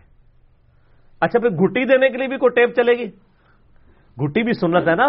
بخاری مسلم میں حدیث موجود ہے کہ جب مسلمان ہجرت کر کے مدینہ شریف گئے نا تو وہاں پہ یہ بات مشہور ہوگی کہ یہودیوں نے بندش کر دی ہے. اے بندش آج بھی نہیں اردو بھی کہتے سن. تو ان کے گھر کوئی اولاد نہیں ہوگی. سب سے پہلا جو لڑکا پیدا ہوا وہ عبداللہ ابن زبیر تھے. حضرت زبیر کے ہاں اسما بنت ابی بکر جو حضرت عائشہ کی بڑی بہن تھی ان کے ہاں عبداللہ ابن زبیر پیدا ہوئے. ان کا نام عبداللہ رکھا گیا. بڑی خوشی کی گئی. اور پھر نبی علیہ السلام نے اپنے مبارک ہاتھوں سے یعنی کھجور چبا کے تو ان کے منہ میں ڈالی گھٹی کے طور پہ. یعنی ایک میٹھی چیز گھٹی کے طور پہ دینا یہ سنت بھی ہے. تو یہ ساری کے ساری شاعر ہیں اسلام کے. بچہ پیدا ہوا ہے اس کے کان میں اذان دینا, اسی طریقے سے نماز کے لیے اذان دینا, ان کو یا تکبیر خود کسی انسان کا پڑھ کے پھیرنا, یہ سارے شاعر ہیں. اس کو آپ سمبلز کو چینج نہیں کر سکتے. شریعت کے حکم ہے یہ ویسے ہی رہیں گے, یہ نہیں آپ بدل سکتے. کل کو آپ کہیں گے جی میں امام مسجد کی جگہ آگے ٹیپ لگا دوں, لگ سکتی سر. عشاء کی ایک نماز امام کعبہ کی ریکارڈ کرائیں, لا دو اگر ٹیپ, پیچھے نیت کر کے بیٹھ جاؤ. اس کا تو کوئی اینڈ نہیں ہوگا. پھر ایک چیز پہ نہیں آپ نے رکنا, کئی ایک چیزیں کرتے جائیں گے. لہذا جو سمبلز ہیں ان کو سمبلز رہنے دیں, اس کو آپ تبدیل نہیں کر سکتے. یہی تو بدعت ہے. اسی سے کہا گیا نا خیر الہدی ہدی محمد صلی اللہ علیہ وآلہ وسلم, ہدایت یافتہ راستہ محمد صلی اللہ علیہ وآلہ وسلم کا ہے. ٹھیک ہو گیا. ٹھیک. اگلا سوال ہے مجذوب اور کلندر کسے کہا جاتا ہے؟ دیکھو کہ سوال اور صوفیاء کے ہاں اس کی دلیل کیا ہے؟ قرآن و سنت کی روشنی میں بیان فرمانا. قرآن و سنت کا مجذوب اور کلندر سے کیا لینا دینا؟ کلندر کا تو آپ کو یعنی صوفیاء کی کتابوں کی روشنی میں بتایا جائے گا نا. قرآن و سنت کی روشنی میں پھر ہم آپ کو بتا دیتے ہیں کہ یہ سارا کا سارا فراڈ ہے. قرآن و سنت میں سے صرف انہوں نے دلائل چند ایک چیزوں کے پکڑ کے اور اپنا یعنی لقمہ اس کے منہ میں ڈال کے خاکے میں رنگ بھر کے تو ایک پکچر پیش کر دی ہے. مجذوب کہتے ہیں جی وہ جذب کی حالت میں چلا جائے. کلندر جس کو ہوش نہیں رہتی اور وہ ایسی ہوش اس کی جاتی ہے کہ وہ ننگے بھی پھیر رہے ہوتے ہیں. ٹھیک ہو رہے. اور وہ کہتے ہیں جی دیکھیں جی یہ مجذوب ہو چکے ہیں, ان کے اوپر تو شریعت ہی کوئی نہیں ہے نا. تو اصل میں وہ پاگل ہو چکے ہوتے ہیں. تو یہ مانتے ہیں وہ کہتے ہیں لیکن یہ اللہ کی محبت میں پاگل ہوئے ہیں. اچھا تو جب اللہ کی محبت میں اگر واقعی پاگل ہو گئے پھر ان کو پاگل کہا کرے نا. بخاری مسلم میں حدیث ہے کہ 3 لوگوں سے اللہ تعالیٰ نے شریعت کا قلم اٹھا لیا. ایک جو پاگل ہے, دوسرا سویا ہوا شخص, اور تیسرا جو چھوٹا بچہ ہے. اس کے اوپر شرعی گرفت کوئی نہیں. تو آپ کہا کریں گے پاگل ہیں ان پہ شرعی گرفت نہیں ہے. آپ نے شرعی گرفت چھوڑ کے ان کو اپنا بزرگ اور امام مان لیا ہوا جو خود ہی پاگل ہے. ٹھیک ہے, اس کو آپ اگر امام وہی بنائے گا جو خود پاگل ہوگا. پاگلوں کے ہی امام پاگل بنے گا نا. اچھا دلائل کہاں سے لیتے ہیں؟ ایک بڑی مشہور حدیث ہے صحیح مسلم کے اندر. بخاری میں بھی کچھ حصہ ہے لیکن مسلم میں چند آگے اضافی الفاظ بھی موجود ہیں کہ اللہ تعالیٰ نے, اللہ کے نبی علیہ السلام نے جو اللہ تعالیٰ کی خوشی ہے نا اس کی مثال ایک بیان فرمائی ہے جب کوئی گناہگار شخص توبہ کرتا ہے. یہ مشکات میں بھی آپ کو اللہ کی رحمت والا چیپٹر جو دوسری جلد کے سٹارٹ میں اس میں حدیث مل جائے گی. تو اللہ کے نبی علیہ السلام فرماتے ہیں کہ اللہ تعالیٰ کو گناہگار بندے کی توبہ سے اتنی خوشی ہوتی ہے جس طرح کہ اگر کوئی ایک ایسا شخص ہو تم میں کہ جس کا سارا ساز و سامان ایک اونٹ پر لدا ہو اور وہ ایک بیابان ریگستان میں سفر کر رہا ہو اور وہ تھوڑی دیر آرام کے لیے رکے اور اس کی آنکھ لگ جائے, اس دوران اس کا جو اونٹ ہے ساز و سامان سمیت وہاں سے بھاگ جائے یا غائب ہو جائے. اب اس کو کئی دن تک ظاہر پانی نہیں ریگستان میں تو ملتا, موت اپنے سامنے نظر آئے کہ میری سواری کدھر گئی, میں کدھر تلاش کروں, تلاش کرتے کرتے ہی مر جاؤں گا. اسی دوران وہ پریشانی میں اس کی دوبارہ آنکھ لگے اور جب آنکھ کھلے تو دوبارہ اس کا اونٹ اس کے سامنے ہو تو اس کو کتنی خوشی ہوگی. اور وہ اتنا خوش ہو کہ اس کی زبان سے خوشی میں یہ لفظ نکل جائے. کہنا تو وہ یہ چاہ رہا ہے کہ اے اللہ میں تیرا بندہ, تو میرا رب, لیکن اس کی زبان لڑکھڑا جائے اور وہ اس میں الفاظ ہیں کہ وہ خوشی کی شدت کی وجہ سے سلپ آف ٹنگ ہو جائے اور اس کے منہ سے نکل جائے اے اللہ تو میرا بندہ میں تیرا رب، اور وہ ایک دفعہ ہی نکلا ہے، ظاہر ہے اس کو احساس ہوگا تو فوراً توبہ کرے گا. یہ تو نہیں انل حاق کے نعرے لگاتا رہے گا، وہ ہیک کے نعرے لگاتا رہے گا. اور وہ کہتے ہیں جی یہ دیکھ لیں جی، وہ اس سے وہ کہتے ہیں جی مرزوق بھی جو کہتے ہیں نا، اگر وہ اللہ ہونے کا دعویٰ کر دیں تو وہ ان کی زبان کے اوپر. تو ٹھیک ہے سر، آپ یہ کہیں کہ ان کی جو زبان پہ جاری ہو رہے ہیں یہ ہے تو کلمات کفر ہے، یہ کہیں نہ کفر ہے. اس کے لیے انہوں نے اتنا مشکل لفظ ڈیوائز کیا ہے، شطیحات، ایڈا موٹا لفظ، بزرگوں کی شطیحات ہے. اچھا شطیحات تو چلو یہ مان لیں پرانے صوفیوں میں تھی اللہ کے بارے میں، جو نبی علیہ السلام کی شان میں ان لوگوں نے گستاخیاں کی ہوئی ہیں، مسئلہ 71B میں نے بتائی ہیں.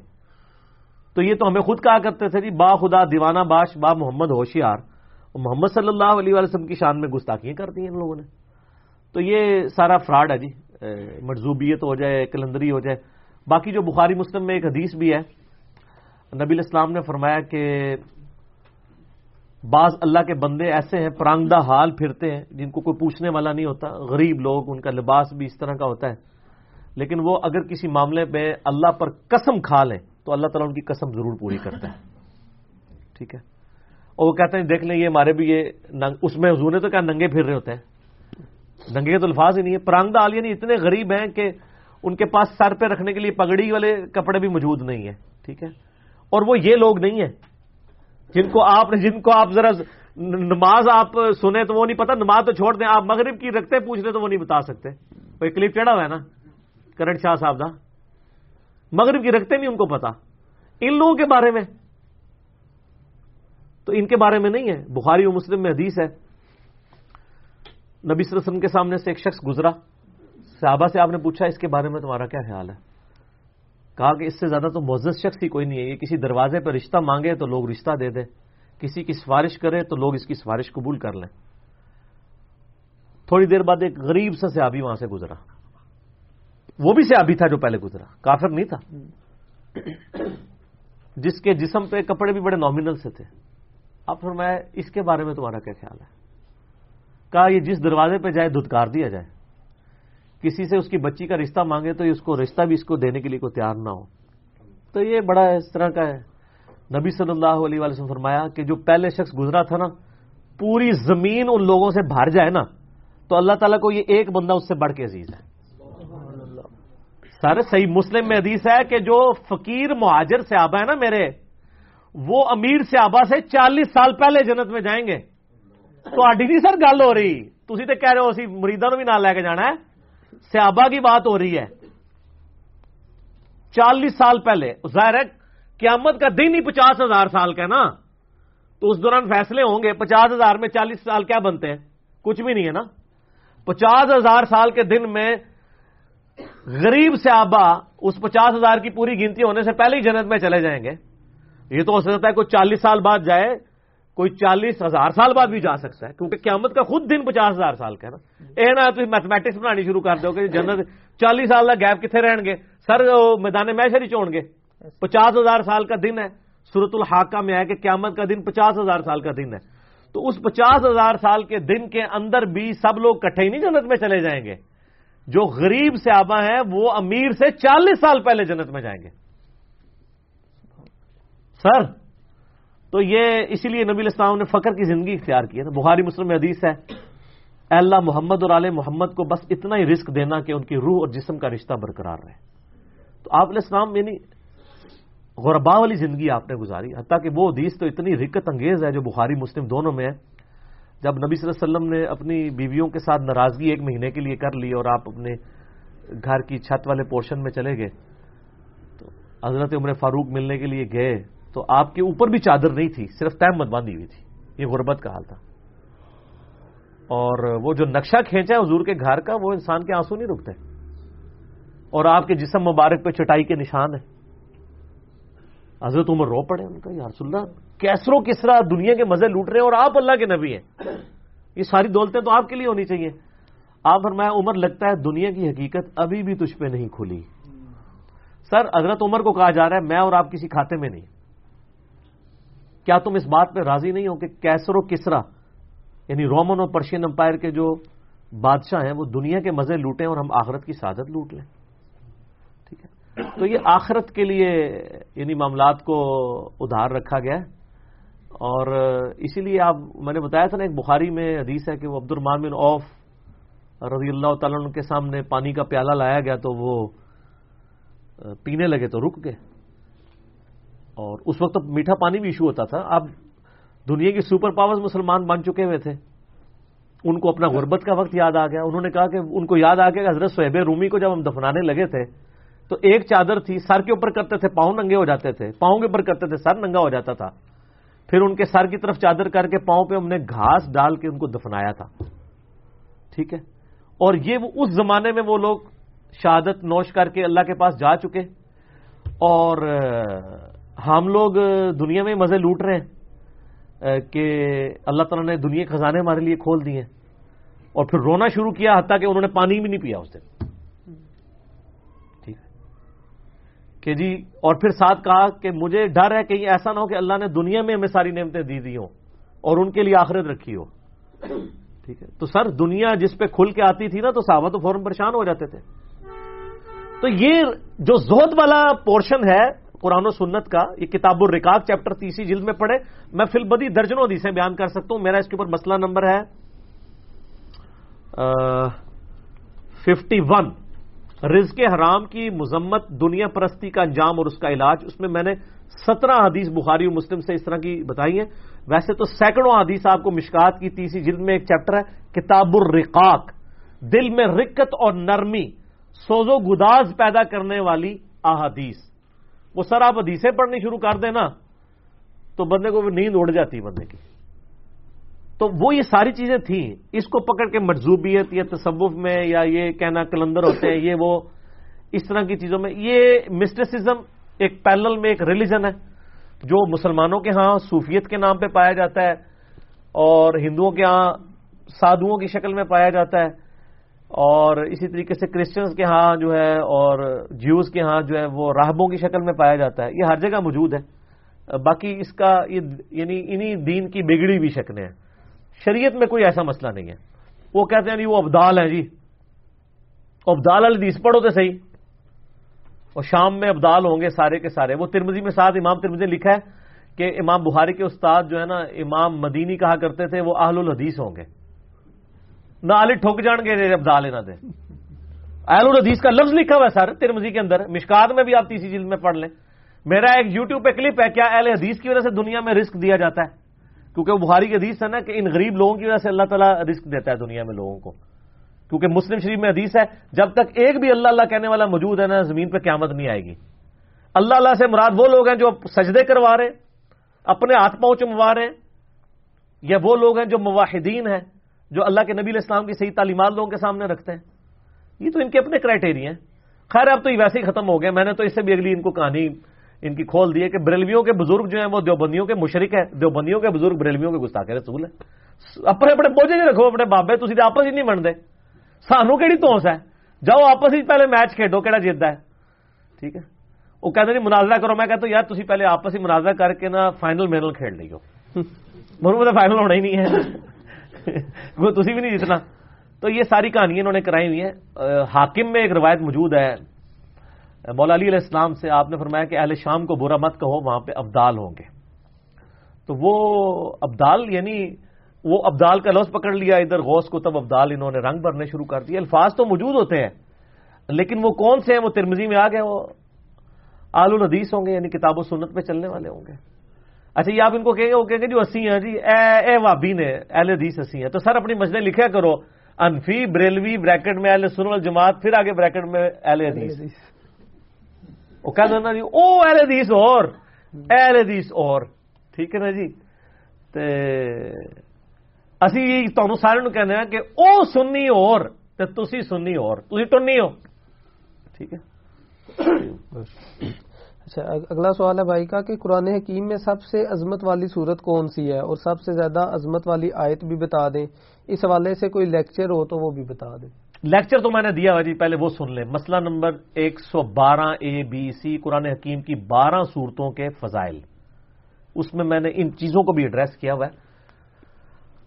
صحیح بخاری کے اندر حدیث موجود ہے کہ نبی صلی اللہ علیہ وآلہ وسلم نے، بلکہ یہ حدیث آپ کو مشکات کے اندر تیسری جلد کے اندر بھی مل جائے گی. مشکات کی تیسری جلد کے اندر ایک چیپٹر ہے، اس کا نام ہے فضائل قرآن.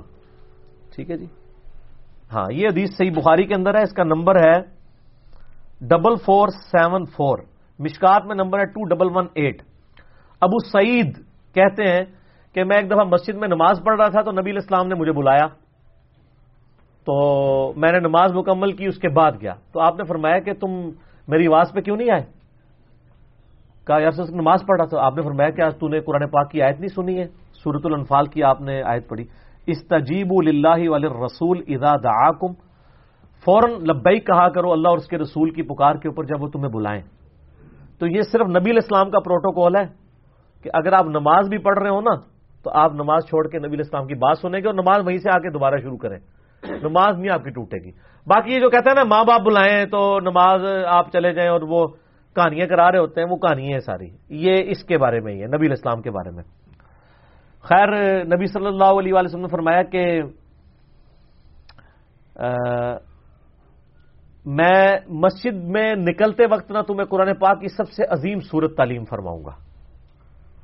تو کہتے ہیں جب نبی علیہ السلام مسجد سے باہر نکلے تو میں نے آپ کا ہاتھ پکڑ لیا. میں نے کہا یا رسول اللہ، آپ نے وعدہ کیا تھا قرآن کی سب سے عظیم سورت مجھے سکھائیں گے. تو آپ نے فرمایا وہ سورت ہے الحمدللہ رب العالمین، یعنی سورۃ الفاتحہ. ہی سبع المثانی والقرآن العظیم الذی اوتیتہ، یہ ہے وہ 7 آیات جو بار بار دہرائی جاتی ہیں، اور قرآن عظیم جو سورۃ الحجر میں آیا کہ ہم نے آپ کو 7 آیات بار بار دہرائی جانے والی جو ہے وہ عطا فرمائی، اور قرآن عظیم تو یہ ہے وہ. اور اس کے علاوہ سورۃ الفاتحہ کے کئی فضائل ہیں. بخاری مسلم میں نے اس حوالے سے ساری ٹیکنیکل ڈسکشن بھی اسی کلپ کے اندر کی ہوئی ہے، آپ مسئلہ نمبر 112 ABC دیکھ لیں. تو سورۃ الفاتحہ جو یہ قرآن حکیم کی فضائل کے اعتبار سے نمبر 1 سورت ہے. اسی لیے آپ دیکھ لیں یہ ہر نماز کی ہر رکعت میں، اسی کے بارے میں بخاری مسلم میں ہے کہ لا صلاۃ لمن لم یقرأ بفاتحۃ الکتاب، سورۃ الفاتحہ کے بغیر نماز ہی نہیں ہوتی. یہ فضیلت نہ سورۃ الاخلاص کو حاصل ہے نہ کسی اور سورت کو جو سورۃ الفاتحہ کو حاصل ہے.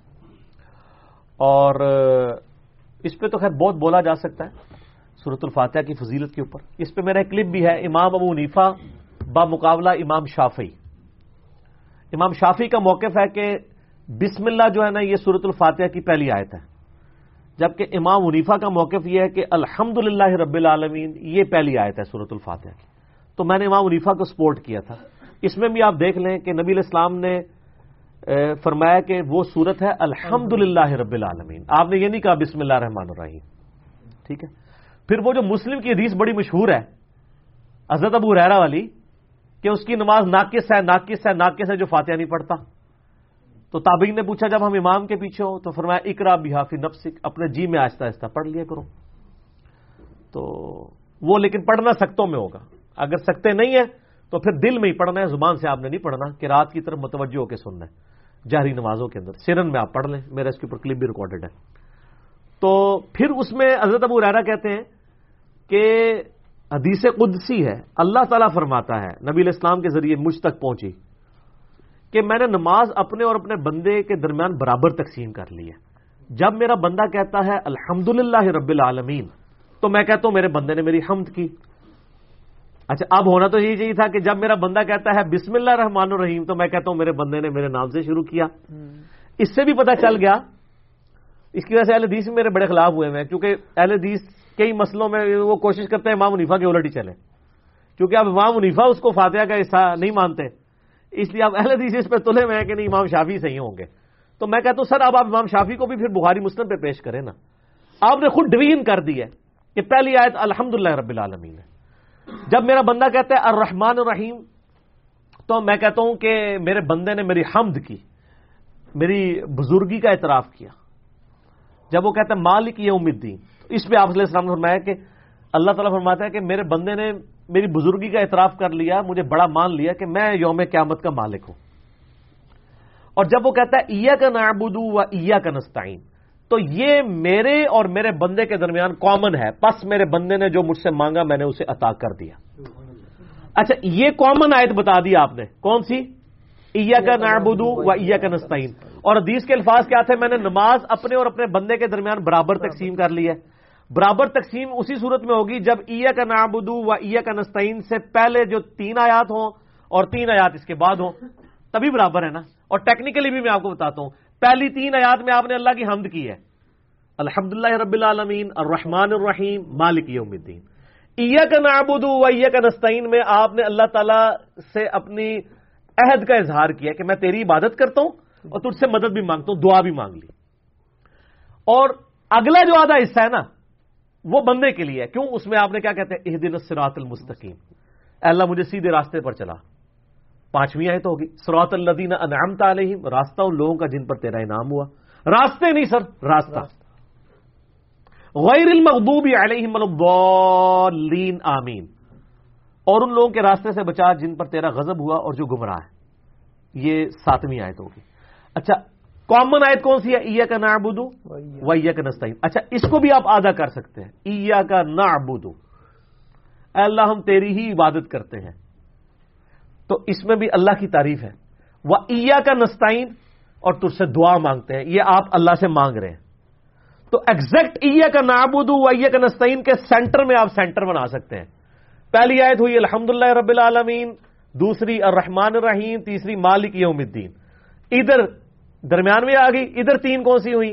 اہدنا الصراط المستقیم, صراط الذین انعمت علیہم, اور غیر المغضوب علیہم ولا الضالین آمین. اور درمیان والی کامن کون سی ہوئی؟ ایاک نعبد و ایاک نستعین. اس کا بھی آپ ہو سکتا ہے ایاک نعبد اس طرف, اے اللہ تیری عبادت کرتا ہوں, اور و ایاک نستعین, اے اللہ تجھ سے مانگتا ہوں. کیا مانگتا ہوں؟ اہدنا الصراط المستقیم, صراط الذین انعمت علیہم غیر المغضوب علیہم ولا الضالین آمین. تو یہ بسم اللہ شریف نماز میں پڑھنی ضرور چاہیے سورہ فاتحہ سے پہلے, حصہ نہیں ہے. تو یہ سب سے عظیم ترین سورۃ الفاتحہ. رہی آیت, صحیح مسلم میں حدیث ہے کہ ابی ابن کعب سے نبی علیہ السلام نے فرمایا کہ جانتے ہو قرآن پاک کی سب سے عظیم آیت کون سی ہے؟ ابو منذر ان کی کنیت تھی, اور بخاری مسلم میں حدیث ہے نا کہ 4 بندوں سے قرآن سیکھو. ان میں ایک ابی ابن کعب بھی ہیں, عبداللہ ابن مسعود بھی ہیں. تو حضرت ابو منذر ابی ابن کعب نے کہا یا رسول اللہ, میں جانتا ہوں میں کہ قرآن حکیم کی سب سے عظیم آیت کون سی ہے. آپ فرمائیں کون سی؟ کہا اللہ لا الہ الا هو الحی القیوم. نبی علیہ السلام بڑے خوش ہوئے. تو آپ علیہ السلام نے خوشی سے ان کے سینے کے اوپر ہاتھ مارا اور فرمایا ابو منذر تیرا علم تجھے مبارک ہو, واقعی قرآن کی سب سے عظیم آیت آیت الکرسی ہے. اور آپ دیکھ لیں آیت الکرسی سنن نسائی الکبریٰ کے اندر صحیح سند کے ساتھ حدیث ہے نا, انٹرنیشنل نمبر کے مطابق 229928 جو ہم نے گرین کارڈ پہ رکھی ہوئی ہے کہ جو فرض نماز کے فوراً بعد آیت الکرسی پڑھ لے وہ مرتے ہی جنت میں جائے گا. لیکن سر نماز بھی پڑھنی پڑے گی, آیت الکرسی نہیں خالی, نماز بھی. ٹھیک ہو گیا؟ تو یہ آیت الکرسی, اور پھر جو بخاری کی حدیث ہے کہ وہ شیطان انسانی شکل میں آ کے حضرت ابو ہریرہ کو ملتا ہے 3 راتوں تک. اینڈ پہ جب وہ کہتے ہیں میں تجھے پکڑ کے پیش کروں گا, ان کو تو نہیں پتا تھا کون ہے, وہ تو چور ہی سمجھ رہے تھے. تو اس نے کہا میں تمہیں ایک وظیفہ بتاتا ہوں کہ رات کو بستر پہ جاتے وقت آیت الکرسی پڑھ لیا کرو, صبح تک فرشتہ حفاظت کرے گا شیطان کے اگینسٹ. یہ رشوت دی اس نے, مدنی رشوت سر, مدنی رشوت. تو نبی علیہ السلام کے پاس جب صبح حاضر ہوئے تو آپ فرمایا ابو ہریرہ وہ 3 راتوں سے جو انسانی شکل میں آ کے مال غنیمت چوری کرنے کے لیے آتا تھا وہ تو شیطان تھا. تو بہرحال ہے جھوٹا, لیکن یہ بات اس نے سچی کی ہے کہ جو آیت الکرسی پڑھ لے رات کو تو صبح تک اللہ کی حفاظت میں رہتا ہے شیطان کے اگینسٹ. یہ صحیح بخاری میں 2311 ہے, مشکات میں بھی آپ کو پہلی جلد کے اینڈ پہ یہ حدیث مل جائے گی. تو آیت الکرسی نمبر 1 آیت ہے. اچھا اس کی اب تھوڑی سی میں انجینئرنگ بھی کروں. جو لوگ کہتے ہیں نا جی وہ طائفہ منصورہ, کبھی سواد اعظم کا لفظ استعمال کرتے ہیں, یہاں بھی اعظم کے الفاظ ہیں بخاری میں بھی اور مسلم میں بھی, کہ سورت اعظم سورت قرآن کی کون سی ہے. انڈیا پاکستان میں تو اعظم کہتے ہیں جو تعداد میں زیادہ ہو, کہتے ہیں نا بریلوی کہتے ہیں ہم سواد اعظم ہیں, سعودیہ میں اہل حدیث کہتے ہیں ہم سواد اعظم ہیں, بنگلہ دیش میں دیوبندی سواد اعظم ہے, ایران میں شیعہ سواد اعظم ہے.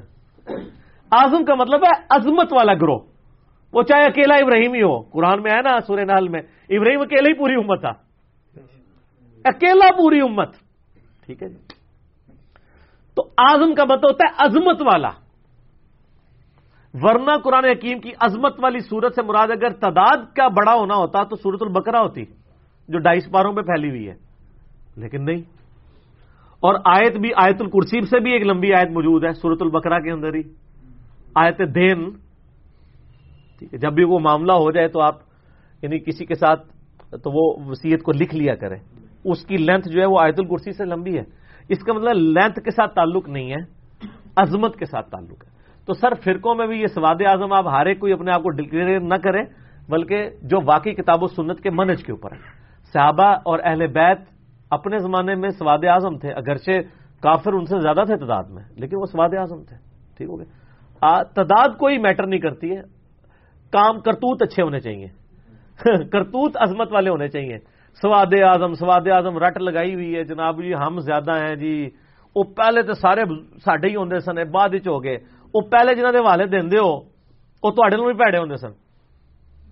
یہ لوگ تو بڑا، میں کہتا ہوں اسلام نے جو مبارک دور پہلے 300 سال کے بعد آج کا دور دیکھا ہے نا، پچھلے 1200 سال میں نہیں دیکھا، 1100 سال کے اندر.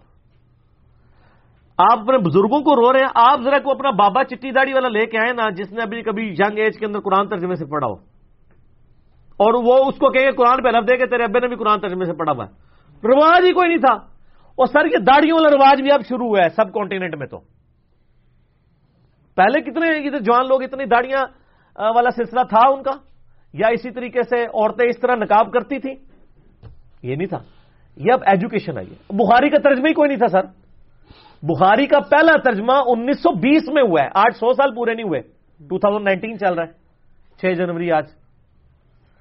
اور کہتے ہیں بزرگوں کی خدمات. میں کہتا ہوں جی بزرگوں کی خدمات ہے تو آپ بزرگوں کے نام لیتے جائیں اور مجھے بتائیں کہ جی یہ فلاں صوفی بزرگ کا قرآن کا ترجمہ ہے، فلاں صوفی بزرگ نے بخاری کا ترجمہ کیا ہے. کوئی ایک کام بھی کیا ہوا ہے کسی نے؟ شعر ہی لکھ دے رہے جائے، شعر ہی لکھ کے ٹر گئے نے. تو 1000 سال تک کم از کم فارسی میں ترجمہ کر دیتے، حدیث کا ترجمہ کر دیتے، تو کون سی کنٹریبیوشن لوگ بھی سن رہے ہوتے. وہ خالی کلمہ پڑھانا کوئی کنٹریبیوشن ہے؟ یہ لولے لنگڑے مسلمان بنا کے ہمارے متھے کر کے چلے گئے جن کو پتہ ہی کچھ نہیں ہے. تو وہ مولانا مودودی والی بات صحیح ہے کہ انڈیا پاکستان بنگلہ دیش کے لوگوں نے اسلام نہیں قبول کیا، اسلام نے انڈیا پاکستان بنگلہ دیش کے لوگ قبول کر لیے ہوئے. دیکھ کام تو وہی چل رہے ہیں، رسومات وہی چل رہی ہیں، عقائد وہی چل رہے ہیں. آپ ہندوؤں کو بھی دیکھ لیں، وہ بھی اپنے سکھوں کو بھی دیکھ لیں، مزاروں کے اوپر ڈولیاں چڑھا رہے ہیں، یہ بھی ڈولیاں چڑھا رہے ہیں. ٹھیک ہے، تو کہاں سے کہاں تک معاملات چلے گئے ہوئے ہیں. تو بہت بگڑا ہوا معاملہ ہے. جو آمدہ آپ سے کوئی بات کرے نا بڑی خدمات ہیں، ہمارے بزرگوں کی بہت خدمات ہیں، ان کو کہ بتائیں کون سی خدمت ہے، دکھائیں مجھے کہ یہ 600 سال پہلے یہ فلاں بزرگ گزرے ہیں، انہوں نے قرآن کا یہ ترجمہ کیا ہے، یہ کنٹریبیوشن انہوں نے کی ہے، لوکل لینگویج میں بخاری کو ٹرانسلیٹ کر دی ہے، مسلم کو ٹرانسلیٹ کر دی ہے. کچھ بھی نہیں. اپنے اپنے وہ فرقے کی وہ عجیب و غریب شعر و شاعری کرتے ہوئے مر گئے. اور آج لوگ جو ہیں وہ کہتے ہیں جی وہ کلمہ پڑھایا. تو کلمہ تو سر کسی سے بھی پڑھوایا جا سکتا ہے. اگر آپ کلمے کے اوپر مجھے پرانے بزرگوں کا نہیں پتا انہوں نے پڑھوایا کہ نہیں پڑھوایا. آج ڈاکٹر ذاکر نائک ہزاروں کے مجمع میں سینکڑوں ہندوؤں کو مسلمان تو کر چکے ہیں نا ویڈیو میں. تو کیا ان بابوں کے ماننے والوں نے ڈاکٹر ذاکر نائک کو اللہ کا ولی مان لیا؟ تو اپنے ولی اپنے بوجھے چ رکھو. پھر تسی اپنی کسی پرانے بابے کی ویڈیو بھی لے آؤ تو ایسے نہیں بنتے. اگر کلمہ پڑھانے کسی کے اللہ کے ولی ہونے کی دلیل ہے تو ڈاکٹر ذاکر نائک کو ولی کیوں نہیں مانتے؟ آپ نہیں مانیں گے. تو پھر جب آپ کے کسی بزرگ نے کلمہ پڑھایا اور وہ بد عقیدہ تھا تو ہم اسے کیسے بزرگ مان لیں؟ بزرگی کا معیار کتاب و سنت ہے. اور بخاری و مسلم کی متفق علیہ حدیث ہے اللہ تعالیٰ فاسق سے بھی دین کا کام لے لیتا ہے. سر بڑے بڑے فاسقین سے بھی دین کے کام لیے گئے ہیں. اور جو بخاری مسلم میں آتا ہے کہ وہ ایک شخص تھا جو میدان جنگ میں بڑے بہادری کے جوہر دکھا رہا تھا. آپ نے فرمایا یہ دوست کی ہے؟ صحابہ کہتے ہیں ہمیں وسوسہ ہوا کہ اتنے کافر اس نے مارے ہیں، اتنی وہ جیداری سے لڑ رہا ہے اللہ کے لیے، یہ دوست کی ہے. ایک کہتا ہے میں اس کے پیچھے ہو گیا. اینڈ پہ جب وہ زخموں کی تاب نہ لا سکا تو اس نے زمین پہ یوں تلوار کھڑی کر کے اپنے آپ کو گرا لیا، خودکشی کر لی. تو وہ صحابی وہی سے نعرہ مارتے ہوئے آئے صدق رسول اللہ صلی اللہ علیہ وسلم، رسول اللہ صلی اللہ علیہ وسلم نے سچ کہا تھا. آپ نے فرمایا بلال اٹھو اور اعلان کر دو کہ آخرت کا دار و مدار خاتمے کے اوپر ہے. ٹھیک ہو گیا. سر یہ اتنا آسان کام نہیں ہے. فاسق بھی دین کا کام کر سکتا ہے. صحیح بخاری اور مسلم دونوں میں حدیث موجود ہے. ایک مدعم نامی غلام تھا حضور کا جو آپ کی سواری کا کجاوا کسا کرتا تھا، آپ کو وضو کروایا کرتا تھا. خیبر کے موقع پر ایک نامعلوم تیر اسے لگا، شہید ہو گیا. صحابہ کہہ رہے ہیں سیدھا جنتی ہے, حضور دا خدمت گزار. کس دا؟ نبی علیہ السلام کا. آپ فرمایا تم اسے کہہ رہے ہو جنتی ہے, جبکہ مجھے اللہ نے دکھایا اس نے مال غنیمت میں سے ایک چادر چوری کی تھی جو آگ کی اس کے اوپر ڈال دی گئی ہے. یار اللہ نے لحاظ نہیں کیا کہ ایڈیوں نے خدمت کی تھی, ایک چادروں کے فرق پہنا سی, اور آپ لوگ کس کھاتے میں اور میں کس کھاتے میں بیٹھے ہیں, جو کچھ بھی ہے حضور کی امت سے. اور سر جو ڈائریکٹ فیض یافتہ تھے ان کے ساتھ یہ کچھ ہو رہا ہے. اور پھر اس کے بعد یہ الفاظ ختم نہیں ہوئے, بخاری مسلم کے الفاظ ہیں, پھر لوگ اپنے گھروں میں گئے, اگر کسی نے کوئی ایک رسی یا کوئی تسمہ بھی اٹھایا ہوا تھا نا مال غنیمت میں, خیر ایدی تے کوئی اتنی ورت نہیں, انہیں بھی لے کے اتنے رکھتا. سرکار ہے کہ گاٹا ہی نہ فٹ ہو جائے. اے تسی اور میں ہی ٹھیٹ ہاں جو اسی کہنے ہیں کچھ بھی ہیں تیرے محبوب کی امت سے ہیں. ان کو پتا تھا کہ اگر یہ ایک تسمہ اور رسی بھی اٹھائی ہے نا نہ حق, تو محبوب کی امت میں ہونا کوئی نفع نہیں دے گا, پھینٹی لگ جانی ساڑی. ٹھیک ہے, تو یہ نسبت کوئی کام نہیں آئی ہے اگر کرتوت برے تھے. تو یہ میں آپ کو بتا رہا ہوں کہ یہاں تو لوگ تو وہ یہ اپنے بزرگوں کے لیے پھرتے ہیں, یعنی اس صحابی مدم سے بڑا کون سا بزرگ ہو سکتا ہے. لیکن اللہ تعالیٰ اپنے معاملات میں سخت ہے, نہ تو صحبت نفع دے سکتی ہے جب تک کرتوت کوئی صحیح نہ کرے, اور نہ کسی کی کو دین کے لیے خدمت کرنا, ورنہ نبی علیہ السلام کی خدمت کرنے سے بڑی کون سی خدمت ہو سکتی تھی. تو آپ کہتے ہیں ہمارے بزرگ خدمت کی ہے, آپ وہ تو ہم اس کی انجینئرنگ کرنا شروع کریں, دین کی نہیں خدمت کی, اپنی وہ بزرگیوں کے جو سلسلے ہیں ان کی خدمت کی ہے. دین کی خدمت ہوتی تو آج ہمیں نظر آ رہی ہوتی. آج انڈیا پاکستان بنگلہ دیش میں اکثر لوگ سورۃ الفاتحہ کے ٹیسٹ میں فیل نہ ہو رہے ہوتے, ایک نعبد و ایک نستعین پڑھ پڑھ کے بھی وہ بابوں کا نہ پکار رہے ہوتے. ٹھیک ہو گیا. مغرب کی اذانیں شروع ہونے والی ہیں, باقی انشاءاللہ نماز مغرب کے وقفے کے بعد انشاءاللہ تعالی. بسم اللہ والصلاۃ والسلام علی رسول اللہ وعلی آلہ واصحابہ اجمعین الی یوم الدین. اذان مغرب کے وقفے کے بعد بقیہ کے سوالات کا سلسلہ شروع کرتے ہیں. جی الماس بھائی. علی بھائی اگلا سوال ہے, کیا رضائی بہنوں کی بیک وقت ایک ہی مرد سے شادی ہو سکتی ہے؟ اگر کر چکے ہیں تو پچھلا معاف ہو چکا یا ایک کو طلاق دیں؟ کوئی معاف نہیں ہوا سر, فوراً سے پہلے ایک کو طلاق دیں, وہ آپ خود ڈیسائیڈ کریں گے. اجتہادی مسئلہ ہے کہ کس کو رکھنا ہے کس کو چھوڑنا ہے. حرام ہی ہے جی. اور یہ جو بعض لوگ دلیل لیتے ہیں نا کہ جو پہلے جو کچھ ہو چکا وہ معاف ہے, وہ تو 4 سے زیادہ عورتوں کے بارے میں بھی آیا, لیکن صحابہ کرام نے بعد میں پھر 4 کے بعد والوں کو طلاق بھی دی ہے. یہ نہیں ہے کہ جی معاف ہے تو اب پہلے کی ہوئی تھی 12 کی 12 ہی رکھو, ایسا نہیں ہے. صحیح بخاری کے اندر حدیث موجود ہے, نبی صلی اللہ علیہ وآلہ وسلم نے فرمایا دودھ سے بھی وہی حرمت ثابت ہوتی ہے جو نسبی رشتوں سے ہوتی ہے, یعنی رضاعت والا رشتہ جو ہے نا, یہ بالکل اسی طریقے سے ہے جیسے خونی رشتہ ہے. بلکہ صحیح بخاری مسلم میں حدیث ہے, عائشہ کہتی ہیں کہ میرا ایک دودھ شریک یعنی چچا لگتا تھا, وہ میرے یعنی گھر آیا تو میں نے اس سے پردہ کیا, تو نبی صلی اللہ علیہ وآلہ وسلم نے فرمایا کہ یہ تو تیرا بھائی ہے. تو ان کا کہ جی میں نے کوئی اس کا دودھ تو نہیں پیا ہوا, میں نے تو عورت کا دودھ پیا ہوا. آپ نے فرمایا نہیں, دودھ سے بھی یہ رشتے اسٹیبلش ہو جاتے ہیں. لہذا اگر کوئی دودھ شریک بہن ہے کسی کی یا وہ حقیقی بہن ہے, دونوں ایک ہی شمار ہوں گی. دونوں بہنیں ایک عقد میں رکھنا بیک وقت حرام ہے. ہاں ایک کو طلاق دے دیں یا ایک فوت ہوگی, دوسری سے سالی سے کسی نے شادی کر لی, وہ ٹھیک ہے. اور اسی طریقے سے بخاری اور مسلم میں آتا ہے کہ کوئی شخص جو ہے وہ چچا کو اور اس کی بھتیجی کو جمع نہیں کر سکتا, مطلب اس کی یعنی جو پھپھی کو اور اس کی جو بھتیجی ہے اس کو آپس میں جمع نہیں کر سکتا. اس کا سمپل فارمولہ یہ ہے کہ کوئی بھی 2 ایسی عورتیں آپس میں جمع نہیں ہو سکتی کہ جن کی آپس میں شادی نہ ہو سکتی ہو اگر ایک کو مرد تصور کر لیا جائے. جیسے 2 بہنیں ہیں, ان میں سے ایک بہن کو اگر آپ مرد تصور کر لیں تو کیا بہن بھائی کی شادی ہو سکتی؟ نہیں. اسی طریقے سے ایک عورت ہے, اس کی ایک پھوپھی ہے, پھوپھی کو اگر مرد تصور کر لیا جائے تو کیا کوئی شخص اپنی پھوپھی کے ساتھ کسی لڑکی کی شادی ہو سکتی ہے؟ وہ تو اس کا چچا ہی بن جائے گا. تو کوئی سی ایسی 2 عورتیں جن میں سے کسی ایک کو مرد تصور کر لیا جائے تو دونوں کا نکاح پاسبل نہ ہو, تو وہ 2 عورتیں بیک وقت کسی ایک مرد کے انڈر نہیں رہ سکتی, اور اگر کی ہوئی ہیں فوراً سے پہلے طلاق دے دیں. باقی جو محرمات ابدیہ ہیں وہ سورۃ النساء کی آیت نمبر 23 اور 4 کے اندر 4تھے پارے کے بالکل اینڈ میں آ جاتے ہیں کہ کون کون سے ابدی حرمت والے رشتے ہیں, وہ پوری کی پوری ڈیٹیل اس کے اندر ڈسکس ہوئی ہے. یہ بھائی کا سوال ہے، آپ اکثر علماء پہ یہ اعتراض کرتے ہیں کہ وہ خطبہ جمعہ میں شمیز کے سٹائل کا گون پہن لیتے ہیں، اگر کوئی عام آدمی سیم لباس پہن لے تو کیا اس پہ بھی اعتراض کریں گے؟ پہلی بات ہے، میں نے شمیز کا لفظ آج تک نہیں کبھی استعمال کیا، ٹھیک ہے؟ شمیز تو نیچے پہنی جاتی ہے، اوپر نہیں پہنی جاتی. میں لفظ استعمال کرتا ہوں کہ زرق برق قسم کے، یہ یعنی جس طرح وہ سعودیہ کے علماء نے بھی پہنے ہوئے ہوتے ہیں اور جس میں یعنی وہ گوٹیں لگی ہوتی ہیں بڑے ایک پرومیننٹ کے طور پہ.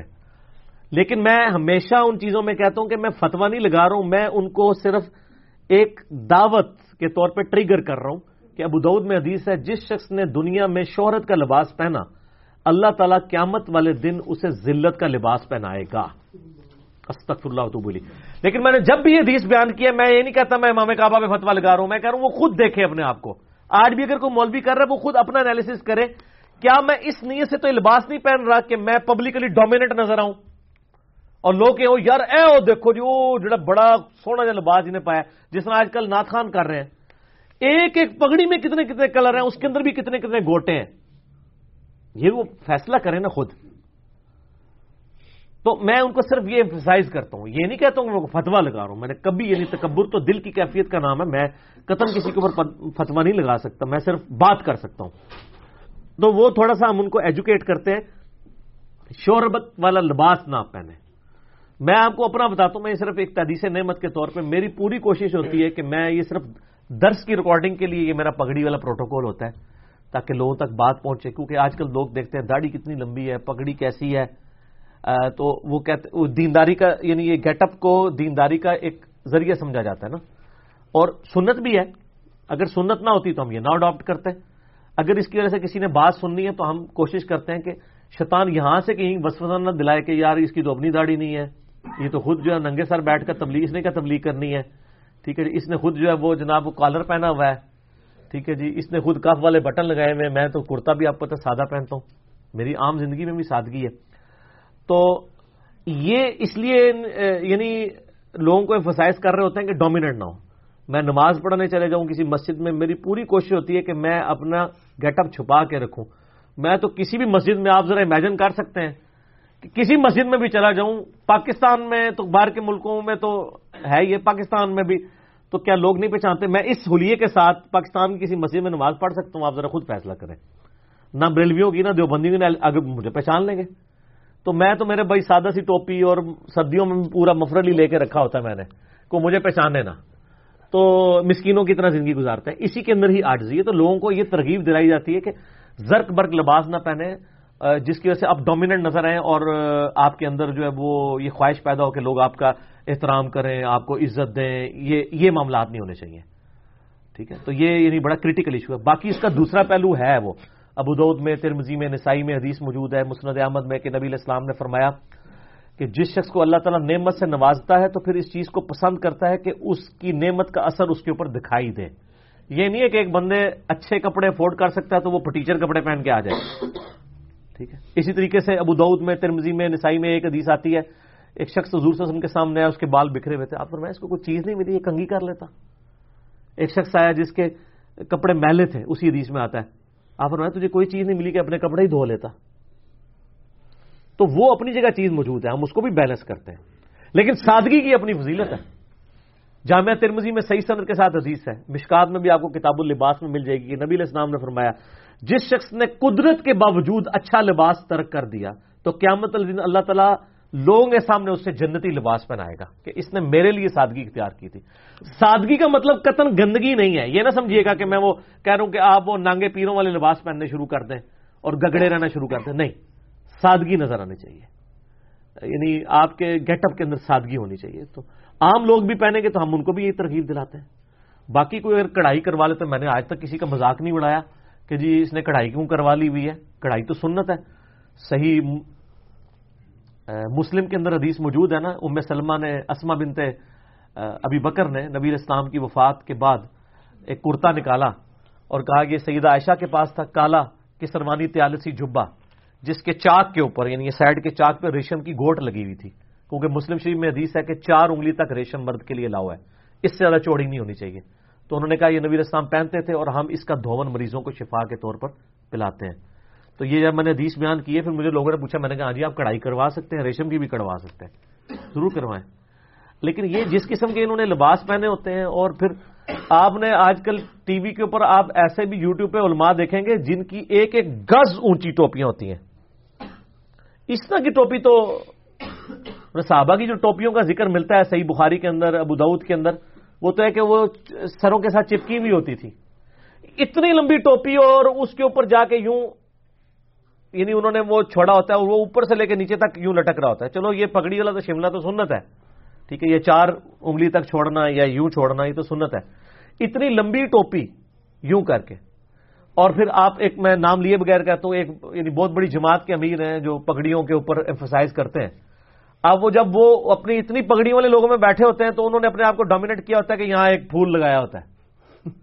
تو وہ کیا کرنا چاہ رہے ہوتے ہیں؟ وہ یہ بتانا چاہ رہے ہوتے ہیں کہ یہ سارے کمی کمین ہے، میں ہوں ان کا امیر، ورنہ سارے پھول لگائے نا، کسی کی جرت ہے باقی اور کوئی پھول لگا جائے.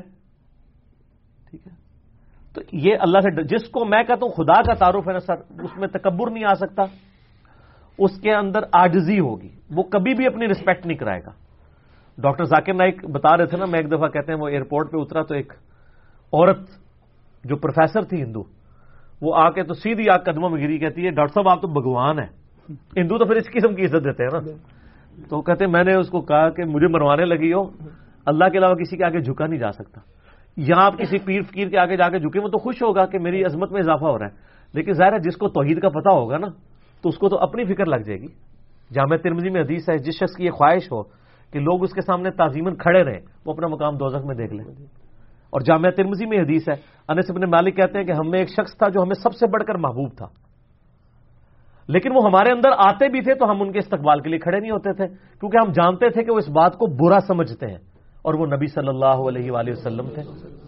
ٹھیک ہے، تو یہ یعنی جس کو خدا کا تعارف ہے نا، میں کسی کی بات نہیں کرتا میرے بھائی، یہ آپ کے دل کی اپنی کیفیت آپ کو بتا دیتی ہے کہ آپ کیا اپنی عبادت کروانا چاہ رہے ہیں کہ نہیں.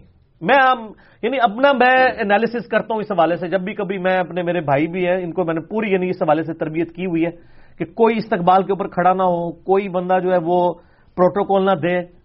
اور نہیں، اللہ کی فضل سے کوئی نہیں کھڑا ہوتا، نہ کبھی دل کے اندر کوئی اس طرح کا خیال آتا. کیوں نہیں آتا؟ اس وجہ سے کہ خدا کا تعارف ہے. آپ کس طریقے سے جناب جس کو خدا کا تعارف ہے وہ اپنی عبادت کروائے گا؟ ناٹ ایٹ آل، کبھی نہیں کروا سکتا. وہ تو ڈرتا رہے گا کہ یار یہ کہیں میرے سامنے جھکا میرا ہی نہ کہ کڑاکا نکل جائے، اللہ تعالیٰ رگڑا ہی نہ نکال لے میرا. تو جس کو خدا کا تعارف ہے میرے بھائی اس میں عاجزی پائی جاتی ہوگی. ہم یہ کرٹیسائز نہیں کرتے، باقی لباس صاف ہونا چاہیے. صحیح مسلم میں حدیث ہے، جس کے دل میں رائی کے دانے کے برابر بھی تکبر ہوا وہ جنت میں نہیں جائے گا. ایک صحابی نے بڑی جرت کر کے پوچھا، یا رسول اللہ صلی اللہ علیہ وسلم، ہماری تو بعض اوقات خواہش ہوتی ہے ہمارے کپڑے اچھے ہوں، ہماری جوتیاں خوبصورت ہوں، کیا یہ بھی تکبر ہے؟ تو آپ نے فرمایا یہ تکبر نہیں ہے، اللہ بھی خوبصورت ہے اور خوبصورتی کو پسند فرماتا ہے. تکبر یہ ہے کہ تم حق بات سے اناد کرو اور دوسروں کو حقیر سمجھو. جو بندہ سچائی قبول نہیں کرتا وہ متکبر. ایک بندے کو بتایا قرآن میں لکھا ہے کہ اللہ ہی کو پکارو، اب وہ نہیں مان رہا، تکبر کر رہا ہے نا، اللہ کے ساتھ اکڑا ہوا ہے نا. ایک بندے کو بتایا بخاری مسلم میں نماز کا طریقہ یہ لکھا ہے، وہ نہیں ماننے کے لیے تیار، تکبر کر رہا ہے نا. اس سے بڑا کیا تکبر؟ اور دوسروں کو حقیر سمجھنا. یعنی آپ اچھا لباس پہنے بہت اچھی بات ہے، لیکن اگر آپ کہیں گے میں دوسروں کو یعنی نفرت کی نگاہ سے دیکھیں، یہ غلط ہے. دیکھیں آپ کا غرور اللہ نے کیسا توڑا ہے کہ نماز کے اندر حکم دیا گیا، صحیح بخاری میں 725 نمبر حدیث ہے کہ صحابہ کرام کہتے ہیں نبی الاسلام ہمیں حکم فرمایا کرتے تھے ہم پاؤں سے پاؤں ملا لیں، ٹھیک ہے، نماز کی حالت میں. یہ بڑا ایک مشکل امتحان کا وقت ہوتا ہے کہ ایک غریب آدمی آپ کے ساتھ کھڑا ہے اور وہ آپ کے ساتھ پاؤں جوڑ لے. آج کل تو فٹ دور ہی کھڑے ہوئے ہوتے ہیں نا بچنے کے لیے. ایک وہ غیر مسلم امریکن مسلمان ہوئے، انہوں نے کتاب لکھی، وہ اردو میں ٹرانسلیٹ ہوئی تھی، سر تسلیم خم ہے. وہ کہتے ہیں مجھے جب میں پہلی دفعہ جمعہ پڑھنے گیا تو مجھے اسلام کی اس خوبصورتی کا اندازہ اس میں ہوا. کہتے ہیں میرے ساتھ ایک بالکل کالا حبشی کھڑا ہو گیا، ٹھیک ہے، اور وہ حبشی یعنی پاؤں اس کے کالے، اب میں بالکل چٹی چمڑی. کہتے ہیں کہ جی وہ اس نے میرے پاؤں کے ساتھ پاؤں ملایا تو مجھے پھر اس وقت احساس ہوا کہ اسلام نے یہ حکم کیوں لگایا کہ آپ نے پاؤں کے ساتھ پاؤں ملانے ہیں تاکہ آپ کے اندر تکبر نہ آئے. اگر ایک کالا ہے تو یہ صرف شعر میں نہیں ہونا چاہیے ایک ہی صف میں کھڑے ہو گئے معبود و ایاز نہ کوئی بندہ رہا نہ کوئی بندہ نواز، یہ نہیں ہونا چاہیے، بلکہ پریکٹیکلی بھی آپ کو نظر آنی چاہیے چیز. ٹھیک ہوگی جی. چل علی بھائی اگلا سوال ہے، اگر ماں باپ برے کاموں کا حکم دیں اور اچھے کاموں سے روکیں تو بھی ان کی اطاعت کرنی ہوگی، کیونکہ سورہ لقمان میں شرک کے علاوہ اطاعت والدین کا حکم ہے. نہیں، شرک کے علاوہ تو ایک بات کی گئی نا، ایک شرک تو بہت بڑا جرم ہے نا، وہ تو باقی سورہ لقمان میں ہے کہ اگر وہ تمہیں اس بات پہ ابھاریں کہ تم اللہ کے ساتھ کسی کو شریک ٹھہراؤ تو تم ان کا کہنا نہ مانو.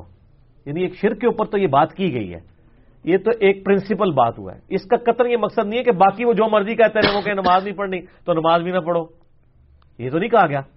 وہ تو بخاری اور مسلم میں حدیث ہے، حضرت علی رضی اللہ تعالیٰ عنہ علیہ السلام کہتے ہیں کہ نبی صلی اللہ علیہ وآلہ وسلم نے یہ فرمایا کہ خالق کی اطاعت میں یعنی مخلوق کی اطاعت نہیں کی جا سکتی خالق کی نافرمانی کے اندر.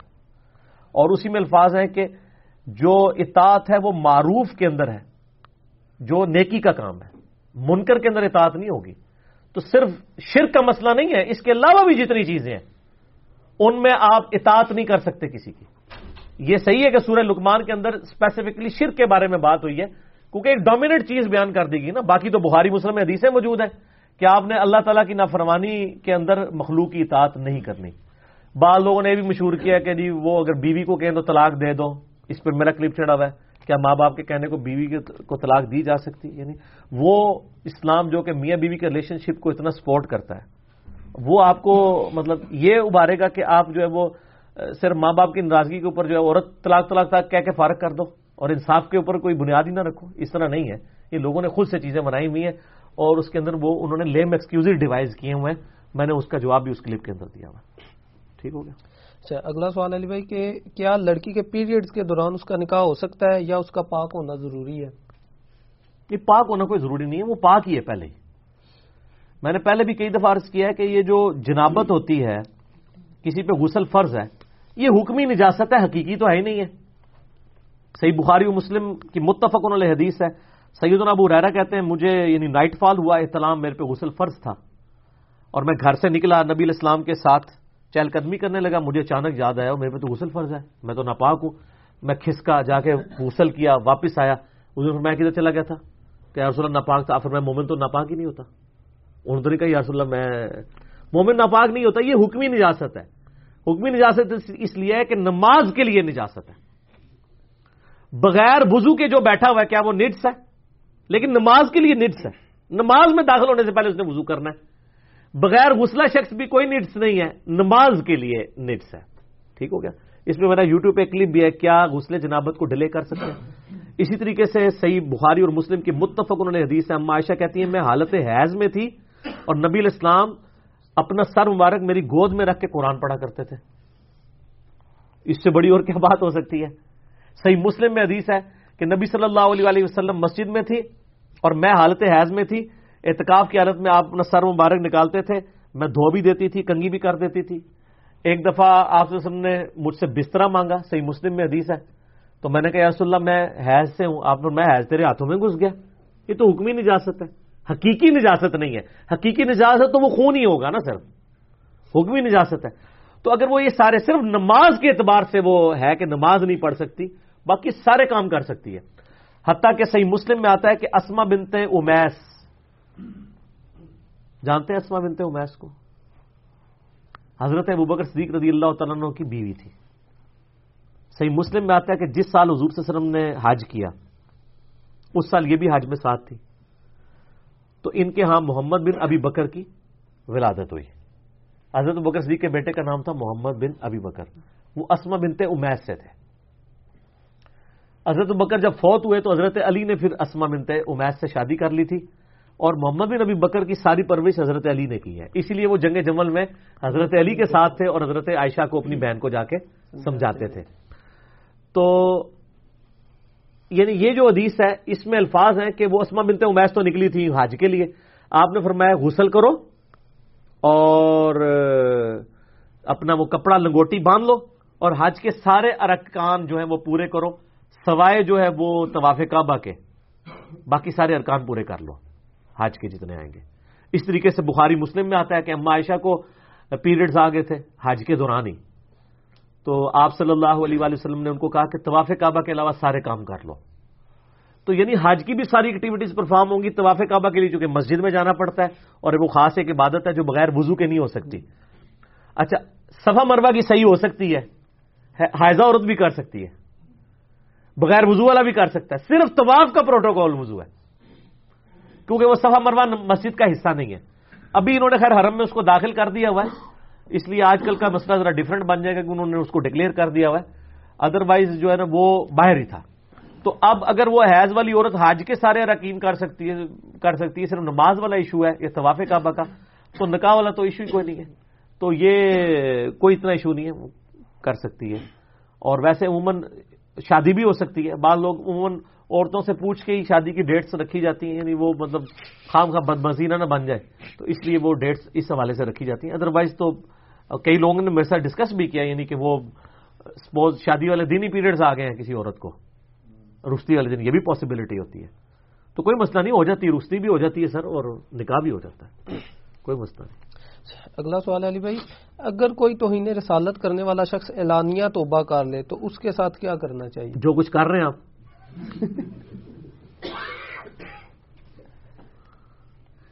سر یہ اتنے تلخ رویے ہیں، اس قوم کو نہیں سمجھ آ رہی. ہم تو چیخ چیخ کے کہہ رہے ہیں کہ خدا کے لیے اپنے رویے درست کریں. میرا یوٹیوب کے اوپر ایک کلپ ہے گستاخ رسول کی سزا اور امام ابن تیمیہ. یہ الصارم المسدول علی شاتم رسول لکھ کے جو ابن تیمیہ نے اس قوم کی خدمت کی ہے نا انورٹڈ کامز میں، یہ نسلیں ہماری بھگتیں گی. حتیٰ کہ اس نے یہ کہا ہے کہ اگر کوئی کہے گا نبی علیہ السلام کی چادر میلی تھی، اس سے نہیں پوچھا جائے گا کہ اس کا مطلب کیا ہے کہنے کا.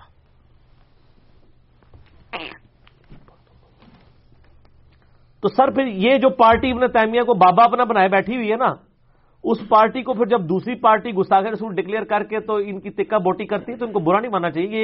یہ ان کے لیے یہ قبر جو ہے نا، یہ گڑھا ان کے ابا جی کھود کے گئے ہوئے ہیں.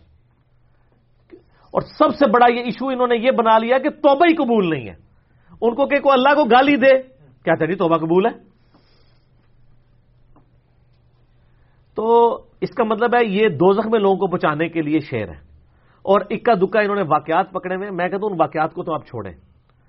سب سے بڑا گستاخ رسول عبداللہ ابن ابی تھا، ٹھیک ہے، جس کے بارے میں قرآن میں بھی آ گیا، آپ نے کسی منافق کا بھی جنازہ نہیں پڑھنا. نبی علیہ السلام کو غلبہ بھی حاصل ہو گیا تھا، مسجد درار بھی بنوا لی انہوں نے. یعنی جب رومن امپائر غزوہ تبوک میں حضور صلی اللہ علیہ وسلم سے روب کھا کے بھاگ گئی ہے، اتنا آپ کو اللہ نے غلبہ دیا تھا.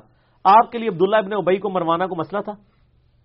گستاخ بھی تھا، منافق بھی تھا، احترام کیا اس کے ظاہری کلمے کا، کیونکہ سامنے آگے مکر جاتا تھا، پیچھے کرتا سامنے مکر.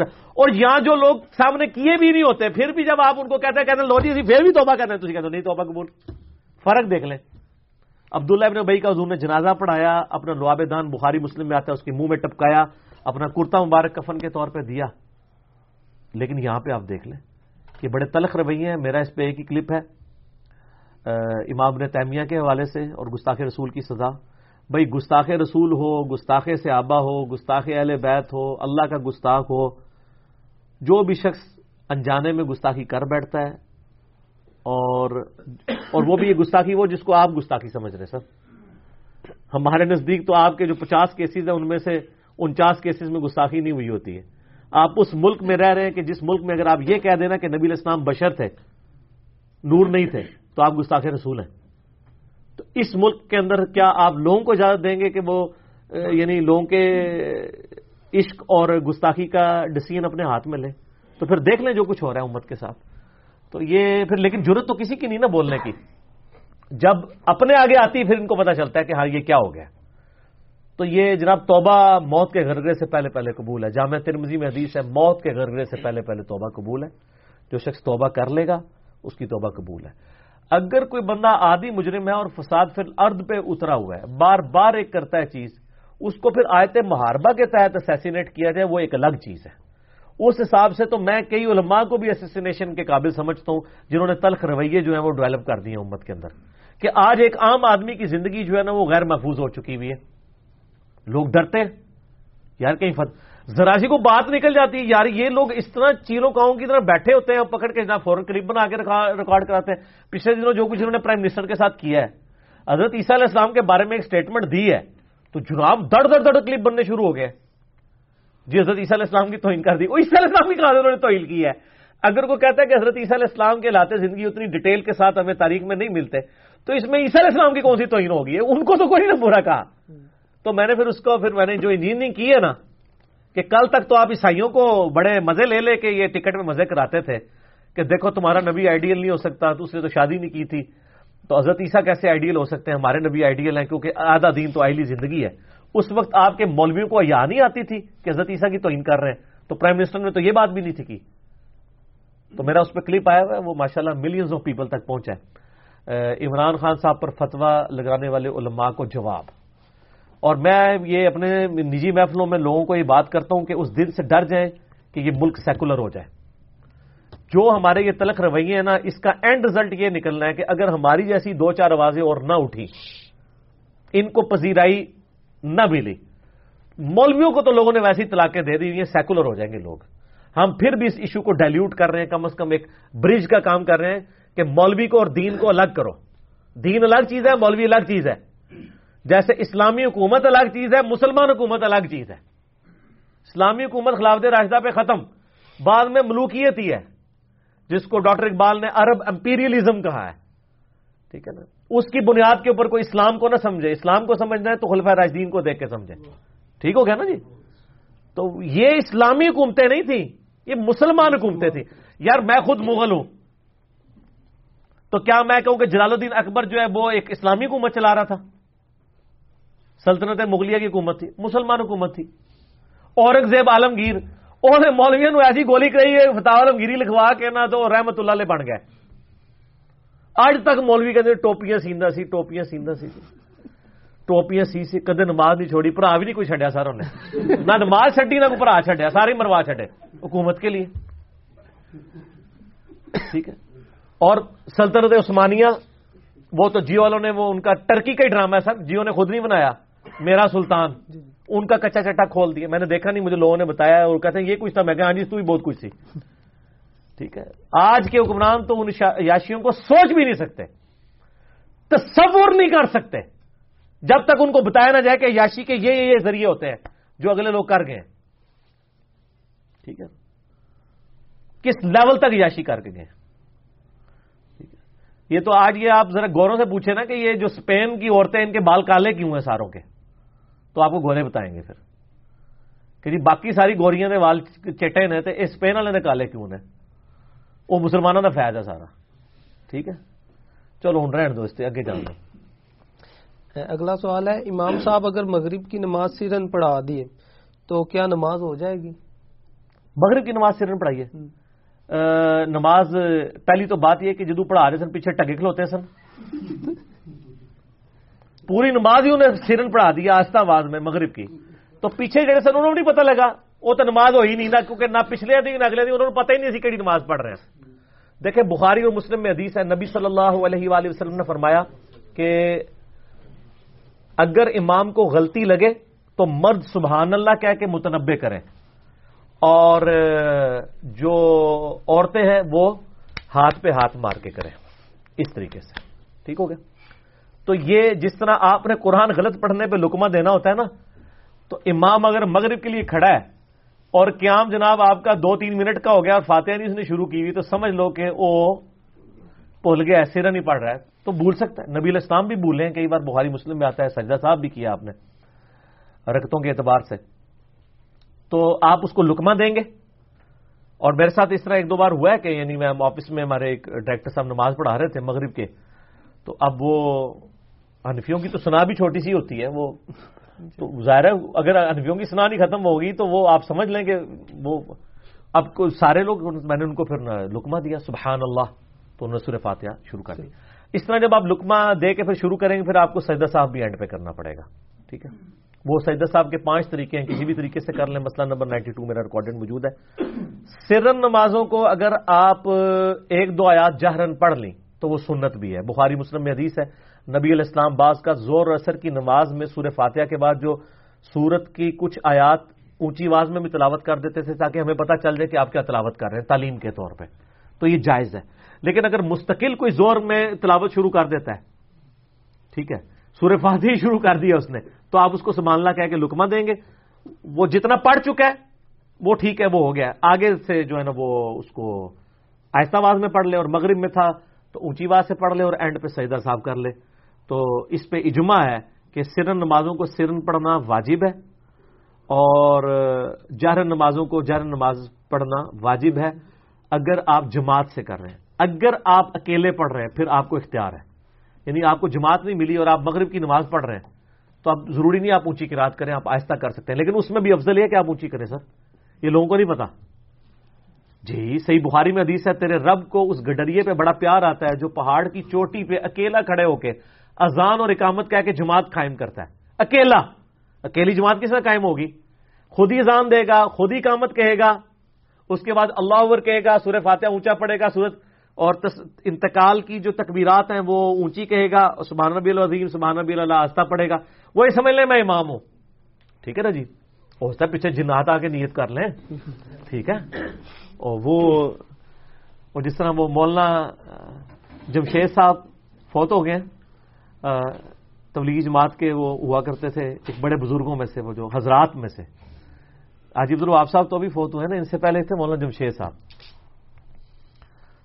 تو ان کے بارے میں وہ تبلیغی جماعت والے، نہیں مولانا جمشید صاحب وہ تقریباً 90 کے ہو کے فوت ہوئے ہیں، ایجڈ تھے. وہ کہتے تھے یہ جنوں کی جماعتیں بیچتے ہیں. تو پتہ نہیں وہ میں نے کسی نے دیکھا ہے. اب اگر میں کہہ دوں میں جنوں کی جماعت بیچتا ہوں، آپ کاؤنٹر ویریفائی تو نہیں کر سکتے. تسی کہو گے سانو دکھاؤ، سی تمہیں کہیں گے تم نظر نہیں آتے، سامنے آ رہے ہیں، تو اس کا کوئی نہیں. تو یہ میں نے ایک چٹکلے طور پہ بات کر دی، ٹھیک ہو گیا. تو جنات ہو سکتا ہے آپ کے پیچھے نیت کر لیں، این ممکن ہے جنات ہوتے ہیں، لیکن ضروری نہیں آپ کو پتہ بھی چلے، آپ کے پیچھے نیت بھی کر سکتے ہیں. علی بھائی اگلا سوال ہے، قانون الہی تو یہ ہے کہ کسی قوم کو اس وقت ہلاک کیا جاتا ہے جب اس کا پیغمبر کوئی معجزہ دکھائے اور وہ انکار کر دیں، تو پھر قوم نوح علیہ السلام کو کیوں تباہ کیا گیا حالانکہ ان کو کوئی معجزہ بھی نہیں دکھایا گیا تھا؟ صرف قوم نوح کا یہ مسئلہ نہیں ہے، قوم شعیب کے بارے میں بھی ایسا ہی ہے. تو اصل میں سمجھیں کہ نبی کا خود دنیا میں آنا ہی معجزہ ہوتا ہے، چاہے وہ کوئی معجزہ دکھائے یا نہ دکھائے. سورہ یونس میں کیا ہے؟ نبی صلی اللہ علیہ وآلہ وسلم کے ذریعے کہلوایا گیا ہے آیت نمبر 15 میں، اے نبی ان سے فرماؤ میں اتنا عرصہ تم میں رہا ہوں، کیا تم نے مجھ سے پہلے کوئی ایسی بات سنی ہے؟ یعنی میں نے کسی شاگرد کی کسی فلاسفر کی شاگردگی نہیں کی، میں نے کسی شاعر کے پاس وقت نہیں گزارا، اور میں ایسا کلام لے آیا ہوں کہ بڑے بڑے شعراء حیران ہیں. تو یہ اچانک راتوں رات کون سی ایسی تبدیلی آ گئی ہے؟ اور پھر میں اتنا عرصہ تم میں رہا ہوں، اس کا کیا مطلب ہے؟ کہ میں صادق اور امین ہوں، میرا کریکٹر تمہارے سامنے، میں جھوٹا نہیں ہوں. اگر میں اب یہ بات کر رہا ہوں نا کہ میں اللہ کا پیغمبر ہوں تو تم یہ بات مانو، میں نے اپنا کریکٹر تم سے منوایا. باقی قرآن پاک میں تو آتا ہے معجزات اللہ تعالیٰ جب چاہتا ہے کسی کے لیے ظاہر فرماتا ہے، یہ ضروری نہیں ہے. نبی کی خود زندگی، ان کا استقامت پہ چلنا، ان کا کریکٹر خود بہت بڑا معجزہ ہوتا ہے. اور یہ رول نہیں ہے، رول یہ ہے وما كنا معذبین حتى نبعث رسولا، سورہ بنی اسرائیل آیت نمبر 15. ہم کسی قوم کو عذاب نہیں دیتے جب تک ان میں رسول مبعوث نہ کرتے. اس میں معجزے کا ذکر نہیں ہے، رسول کا خود مبعوث ہونا ہی بہت بڑا معجزہ ہوتا ہے. باقی اللہ تعالیٰ معجزہ بھی دکھا دے، پھر ہاں معجزہ دکھانے کے بعد انکار کرے پھر تو کنفرم عذاب اسی وقت آ جاتا ہے. جیسے اونٹنی کا معجزہ صالح علیہ السلام کو دیا گیا تو قوم سمود نے انکار کیا تو تباہ و برباد کر دیا گیا ان کو. ٹھیک ہے. لیکن اگلا سوال ہے، کیا مسجد کے باہر جوتے رکھنے کے لیے نمازیوں سے پیسے لینا جائز ہے، جیسا کہ آج کل پاکستان کی بڑی مساجد میں ہوتا ہے، مثلا شاہ فیصل مسجد وغیرہ؟ ہاں یہ ہو رہا ہے شاہ فیصل مسجد میں بھی، اور بادشاہی مسجد کے باہر بھی. دیکھو کتنے سوال آتے تھے. ٹھیک ہے. وہ جوتیاں، بلکہ میں پچھلے دنوں بھی اسلام آباد گیا ہوا تھا شاہ فیصل مسجد میں، اس سے پچھلے والا جمعہ میں نے ادھر ہی پڑھا، تو وہاں انہوں نے نا ریٹ لکھ کے لگائے ہوئے تھے 5 روپے فی جوڑا، اور لکھا ہوا تھا کہ اگر کوئی آپ سے زیادہ مانگے تو نچلے والے فون پہ رابطہ کریں نا. اچھا اسی تو ہم پتہ ہے پڑھے لکھے کتابی بندے ہیں. اچھا میں نے، اس نے مجھے ٹوکری سامنے لا کے دی نا کہ جی یہ جوتیاں رکھیں. اچھا میں نے کہا کتنے پیسے؟ کہتا 50 روپے. میں نے کہا کیوں؟ ہمارے تو 6 جوڑے ہیں، تو 6 کو 5 سے ضرب دیں تو 30. تو وہ کہتا نہیں سر ٹوکری کی قیمت 50 ہوتی ہے، جتنے مرضی رکھ لیں. میں کہا میں کو مرضی سے حساب نہ رکھا. اچھا وہ انہوں نے انسینٹو دیا ہوا ہے، یعنی 10 لوگ چلے گئے نا تو 10 ضرب 5 50. اگر کوئی 12 چلے گئے ہیں تو 60 بنتا ہے, لیکن وہ ٹوکری آپ کو دیں گے 50 والی, لیکن وہ ٹوکری بھی انہوں نے بڑی عجیب رکھی ہے نا, وہ ٹوکری 50 لیتے ہیں نا, وہ 10 ہی جوڑے آتے ہیں, زیادہ آ بھی نہیں سکتے, زیادہ ہو گئے تو کہیں گے ایک اور ٹوکری لے لو.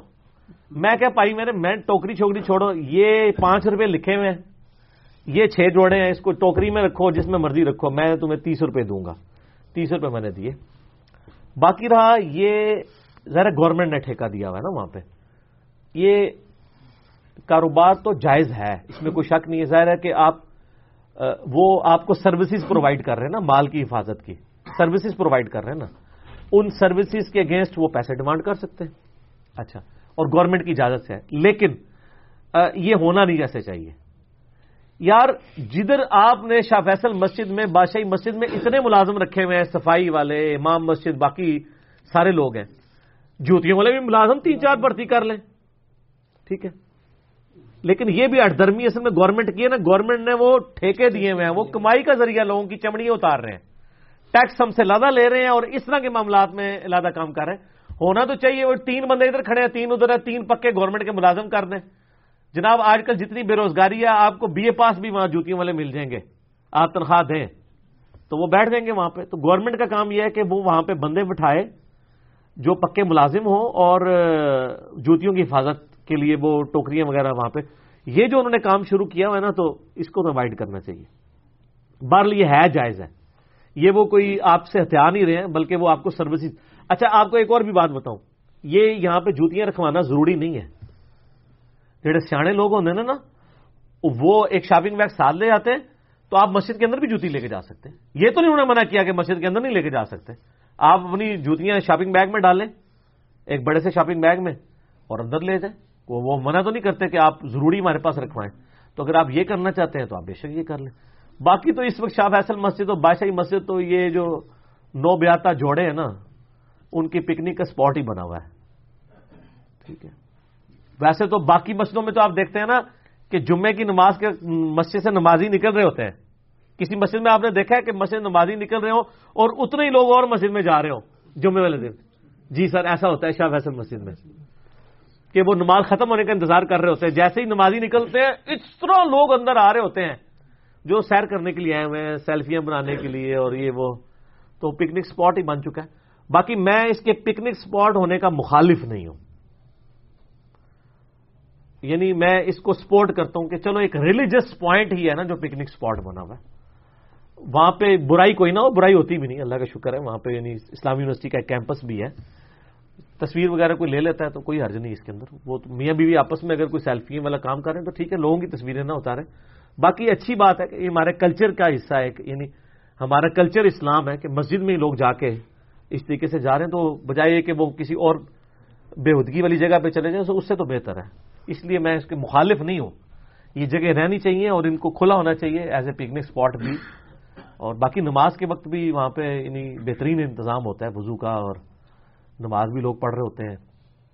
اور بہرحال وہ بڑا ایک عجیب ایکسپیرینس اس دفعہ یہ ہوا ہے کہ مغرب کے بعد وہ فوراً ہی لوگوں کو نکال دیتے ہیں مسجد سے باہر نا. مغرب سے عشاء کے درمیان اندر نہیں رہنے دیتے, پتہ نہیں کیا وجہ, شاید باقی نمازوں میں بھی نکال دیتے ہوں. جی لائٹ تو خیر پہلے بھی فانوس وغیرہ تو کوئی نہیں تھا جلتا, وہ ادھر انہوں نے اناؤنسمنٹ یہ کی تھی یہاں پہ کلاس شروع ہونے لگی ہے. میں کافی دیر تک کلاس شروع کوئی نہیں ہوئی, ٹھیک ہے. جی ہوتا ہے ٹرین سے بیٹھو نا تو سیٹ خالی بھی ہوتی, کہتے بندہ لے گیا, تو میں تو نہیں کرتا, میں بیٹھ جانا, میں کہنا جی تو آئے گا میں اٹھ جاؤں گا, جنی دیر لتے آ انی دیر میں بیٹھا رہا. تو زیادہ تر اس طرح ہی ہوتا ہے کہ وہ بندہ واقعی پکوڑے نہیں لین گیا ہوتا, وہ اسٹیشن تو ہی لے گیا ہوتا ہے. تو لوگ خام خواہ سیٹیں مل کے بیٹھے ہوئے ہوتے ہیں. کوئی یعنی وہ جذبہ نہیں ہے کہ آپ کہیں کہ جذبہ ہے کسی کے لیے کوئی جگہ خالی کر دیں, ایسا نہیں ہوتا. اللہ جس کو توفیق دے. ٹھیک ہو گیا. مولانا مکی جازی صاحب کی ویڈیو میں ہے کہ احمد رضا بریلوی صاحب کے متعلق ایک شعر منسوب کیا گیا ہے, یہ شعر بھی سنا دیتا ہوں. وہی جو مستوی عرش تھا خدا ہو کر, مدینہ میں اتر آیا وہ مصطفیٰ ہو کر. کیا یہ دعویٰ درست ہے؟ بالکل جھوٹ ہے. یہ مکی نے بھی جھوٹ بولا ہے, اور مکی نے جس سے سن کے بولا ہے وہ بھی جھوٹے ہیں کہ یہ احمد رضا بریلوی صاحب کا شعر ہے. اور بلکہ یہ تو احسان اللہ ظہیر صاحب نے البریلویہ کتاب میں بھی لکھ دیا کہ یہ بریلوی علماء کا شعر ہے. اس کے اوپر تو جناب شوکت سیالوی صاحب سے طالب الرحمان شاہ صاحب جو وہ لال رومال والوں کے بڑے بھائی ہیں, وہ مناظرہ آ رہے ہوئے ہیں. شوکت سیالوی صاحب نے یہ 2004 میں مناظرہ ہوا تھا، انہوں نے کہا شاہ جی یہ شعر کٹ دیو احمد صاحب رلوی صاحب دے کسی کلام وچوں تے میں جناب اہل حدیث ہو جانا. شاہ جی کو پھر نکلیا نہیں شعر. شاہ جی نے بھی تقلید کی تھی اپنے بابا جی دی. اس کو تو چھوڑ دیں، میں ڈاکٹر اسرار صاحب کو جب ملنے کے لیے گیا 2008 کے اندر، تو ڈاکٹر اسرار صاحب سے میں نے یہی گلا کہ میں نے کہا یہ آپ نے شعر کیوں پڑھایا ہے؟ ڈاکٹر اسرار صاحب نے بھی اپنے منتخب نصاب میں ایک لیکچر میں یہ شعر ان کی طرف منسوب کیا ہے، جس طرح یہ مکی صاحب نے کیا، یہ جو سعودیہ میں بیٹھے ہوئے لال داڑھی والے. تو وہ کہتے ہیں میں نے تو بس یہ اہل حدیثوں سے سنا تھا. میں نے کہا سر یہ تو جھوٹ ہے. احمد صاحب بریلوی صاحب کے سے ہمیں بھی اختلاف ہے، لیکن یہ ان کے عقیدے نہیں تھے کہ جی وہ تو خدا، وہ تو ان کا شعر ہے، وہ خدا ہے جس کے ہے یہ، وہ نبی ہے جس کے ہے یہ مکان، وہ خدا ہے جس کا مکان نہیں. وہ تو مانتے ہی نہیں اللہ تعالیٰ کو کسی ایک مکان کے اندر. وہ پھر بتاتے ہیں کہ اللہ تعالیٰ نے نبی علیہ السلام کو فلاں جگہ کی سیر کرائی.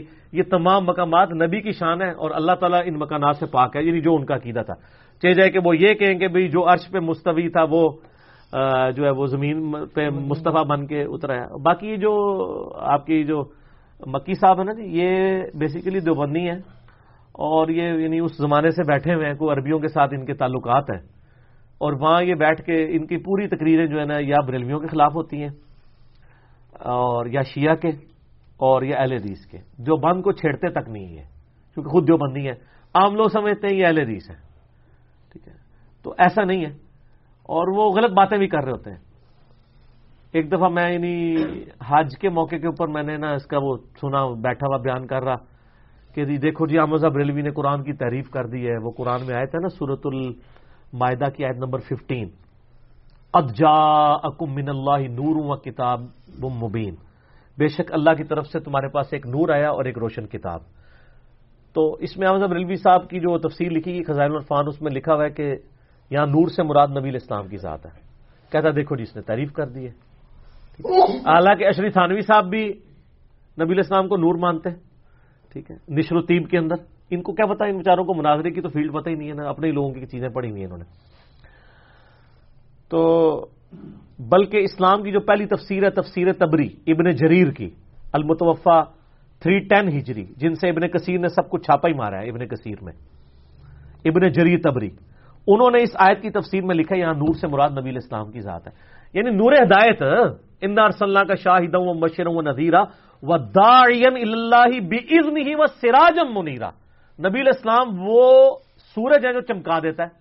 پھر مسند احمد میں، جامعہ ترمذی میں، دلائل النبوہ امام بیہقی کی کتاب میں، مشکات میں حدیث موجود ہے. شیخ البانی، شیخ زبیل زئی دونوں نے صحیح کہا ہے کہ نبی علیہ السلام نے فرمایا میں دعائے ابراہیم ہوں، میں عیسیٰ علیہ السلام کی بشارت ہوں، میں اپنی ماں کا خواب ہوں جو میری پیدائش کے وقت انہوں نے دیکھا کہ ان کے لیے ایک نور ظاہر ہوا جس سے شام کے محلات بھی روشن ہو گئے. تو آپ کا یعنی نور نبوت، ہدایت کا نور بالآخر رومن امپائر تک بھی پہنچ گیا. تو نبی علیہ السلام نور ہدایت ہے. میں تو کہتا ہوں بخاری مسلم نور ہدایت ہے، ٹھیک ہے جی. صحابہ کے اقوال نور ہدایت ہیں، اہل بیت کے اقوال نور ہدایت ہیں. لیکن وہ تھا کہ انہوں نے تعریف کر دی تو پھر بات پوری کرنی چاہیے. پھر جب میں آخری دفعہ جب عمرے کے لیے، یہ تو 2007 کی بات ہے، 2014 میں جب میں عمرے کے لیے آخری دفعہ گیا ہوں، آخری دفعہ ہی ادھر تو پتہ ہے نا مشکل ہی ہو جائے گا. اچھا ادھر وہ اتنا بجٹ لانچ کیا ہوا ہے انہوں نے ہماری دعوت کو دبانے کے لیے، تو وہاں تو آپ کو پتہ ہے اکرام مسلم کر سکتے ہیں. تو میں بے فکر ہوں، میں کو نہیں جانا، میں آج بھی کیتے تو عمرے بھی بڑے کیتے ہیں، ٹھیک ہے. اور یہ اس وجہ سے نہیں، یہ تو وجہ بعد میں بنی ہے. میں جب آخری دفعہ وائف کو لے کے گیا تھا تو میں نے کہا تھا کہ یہ فضول خرچی ہے، نفلی عمروں کی بجائے ہم یہ صدقہ اور خیرات میں مال لگائیں. اتنی دور سے ہم جا رہے ہیں، چلو مکے والے تو روزانہ عمرہ کریں بے شک، کوئی حرج نہیں ہے، ٹھیک ہے، ہم نہیں ان کو کہتے، لیکن ادھر سے ان کاموں میں مال نہ لگائیں، اس سے زیادہ ضروری کام ہے جو کرنے والے. خیر اب تو اور کئی ایک وجوہات بن چکی ہیں. تو اس لیے یعنی وہ تو وہاں میں نے اوپر چلا گیا تو وہ فاتحہ خلف الامام کے اوپر کوئی ڈسکشن کر رہا تھا، اس میں بھی خوب بکس کا اظہار کر رہا تھا، اہل حدیث کے خلاف بھی، بریلویوں کے خلاف بھی. میں 2 یا 3 منٹ سے زیادہ اس کی تقریر نہیں سن سکا، کیونکہ آپ کو پتا میرا ایک مزاج ہے. میں نے کہا یا تو میں اس کو یہاں پہ ٹوکوں جو اپنے 40-50 مریدین لے کے بیٹھا ہوا ہے اور اس نے بلوا لینے شرطیں، تو بہتر یہ ہے کہ بھئی یہاں سے اٹھ ہی جاؤ. دل میں برائی کو برا جانتے ہوئے، ورنہ تو ہم تو پہلے درجے کے اوپر ہیں بھائی. صحیح مسلم میں حدیث ہے، برائی دیکھو تو ہاتھ سے روکو یا زبان سے روکو، اور اگر زبان سے نہیں تو کم از کم دل میں برا جانو، لیکن ذالک اضعف الایمان، یہ سب سے کمزور درجہ ہے. تو میں ایٹ لیسٹ درمیانے درجے پہ ضرور رہتا ہوں. یعنی وہ صحیح حسینی منج ہمارا ہوتا ہے کہ ہم زبان سے ضرور کہہ دیتے ہیں کہ بھائی یہ کیڑی گل کیتی ہے، کتنے لکھی ہے، کہاڑیاں کرا رہے تھے بہ کے، تو بجائے کہ وہ ایک فتنہ پڑتا میں پھر وہاں سے اٹھ گیا. مجھ سے برداشت نہیں ہوتا.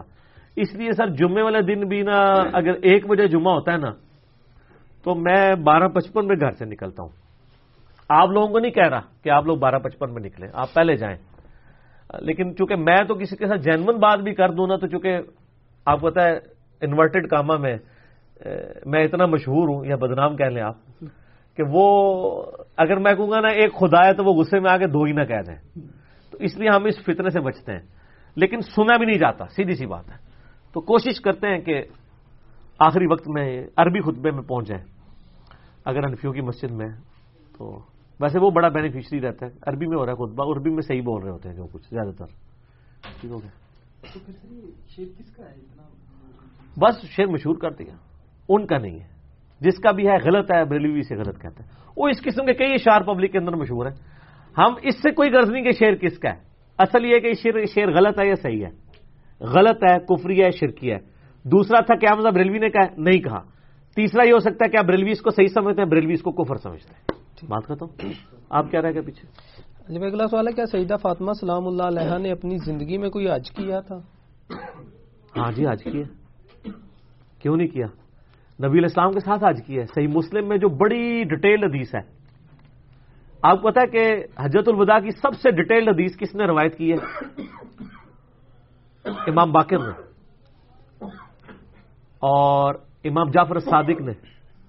صحیح مسلم میں حدیث ہے 2950. اس حدیث کے اوپر عنوان ہی ہے نبی علیہ السلام کے حج کا بیان. مشکات میں بھی آپ کو حج والے چیپٹر میں وہ حدیث مل جائے گی. مشکات میں ذرا مختصر ہے، مسلم شریف میں ڈیٹیل ہے، اور وہ بڑی رکت انگیز حدیث ہے کہ جابر بن عبداللہ نابینا ہو چکے ہوتے ہیں. مسلم شریف کے الفاظ ہیں 2950. تو امام جعفر الصادق روایت کر رہے ہیں. وہ کہتے ہیں کہ میرے والد محمد بن علی بن حسین. محمد بن علی بن حسین کون ہے؟ امام باقر. علی بن حسین امام زین العابدین. کہتے ہیں میرے والد محمد ابن علی بن حسین جابر بن عبداللہ کو ملنے کے لیے جائے، اور روایت کون کر رہے ہیں؟ امام جعفر. تو جابر بن عبداللہ کو جب پتہ چلتا ہے کہ یہ نبی علیہ السلام کی اولاد سے ہیں، تو وہ کہتے ہیں کہ میں اس وقت نوجوان تھا، امام باقر کہتے ہیں. تو انہوں نے یہ گریبان کے بٹن کھولے، اپنا ہاتھ میرے سینے پہ رکھا پیار سے، یعنی عرب کا یہ کلچر تھا کہ تو میرے نبی کا بچہ ہے، اور کہا بیٹا تو جو بھی پوچھے گا میں تجھے بتاؤں گا. تو ان کا مجھے بتاؤ نبی علیہ السلام کے ساتھ آپ نے حج کیا ہے، آپ کا حج کیسا تھا؟ سر اس بندے نے جو یاداشت رکھی ہوئی ہے، اینڈ جناب فلم شروع ہو جاتی ہے کہ تو لے کے کتنے تک کیا ہوا، پوری وہ ڈیٹیل بیان کرتے ہیں حج کی. اس حدیث میں وہ پھر بتاتے ہیں کہ سیدنا علی کو نبی علیہ السلام نے یمن بھیجا اونٹوں کے لیے، آپ نے 63 اونٹ قربان کیے اپنے اس حج پہ. ٹھیک ہے جی. اور اس میں سے آپ صلی اللہ علیہ وسلم نے 100 اونٹ منگوائے تھے، 63 اپنے مبارک ہاتھوں سے کیے اور باقی حضرت علی سے کروائے. تو اس کے بعد پھر حکم دیا کہ ہر اونٹ میں سے ایک گوشت کا ٹکڑا لیا جائے اور ایک کمبائنڈ دیگ بنائی جائے، 100 اونٹوں میں سے ایک ٹکڑا لے. اور پھر اینڈ پہ حضرت علی اور حضرت نبی علیہ السلام نے ایک دسترخوان پہ بیٹھ کے کھانا کھایا. یہ یعنی حضرت علی کی نبی علیہ السلام کے ساتھ جو قرب تھا. اس حدیث میں آتا ہے کہ جب حضرت علی یمن سے وہ اونٹ لے کے آئے نا، تو حضرت علی یہ خود بیان کر رہے ہیں جابر بن عبداللہ کو، اور جابر بن عبداللہ کہتے ہیں جب حضرت علی کوفے میں آئے عراق میں خلیفۃ المسلمین بن کے، تو اس وقت انہوں نے مجھے یہ خود بات بتائی تھی. اسی حدیث میں آتا ہے کہ میں جب یمن سے اونٹ لے کے آیا تو میں نے دیکھا کہ میری بیوی جو تھی فاطمہ، اس نے احرام کھولا ہوا ہے اور اس نے جو ہے وہ پورے وہ کپڑے پہنے ہوئے ہیں، نارمل کپڑے پہنے ہوئے ہیں. تو مجھے بڑا غصہ آیا اس کے اوپر کہ بھی ہم تو حج کے لیے آئے تھے، تو نے پہلے ان کو تو پتہ ہی تھا، حکم آ گیا کہ حج تمتع کرنا ہے. نبی علیہ السلام نے حکم دیا کہ جو قربانی کا جانور ساتھ نہیں لے کے آیا میں تو لے آیا ہوں، اگر مجھے پہلے پتا ہوتا میں بھی نہ لاتا، میں بھی حج تمتع کرتا. یعنی آپ عمرہ کر کے احرام کھول دیں اور پھر حج کے لیے دوبارہ سے احرام باندھیں 8 ہجری کو.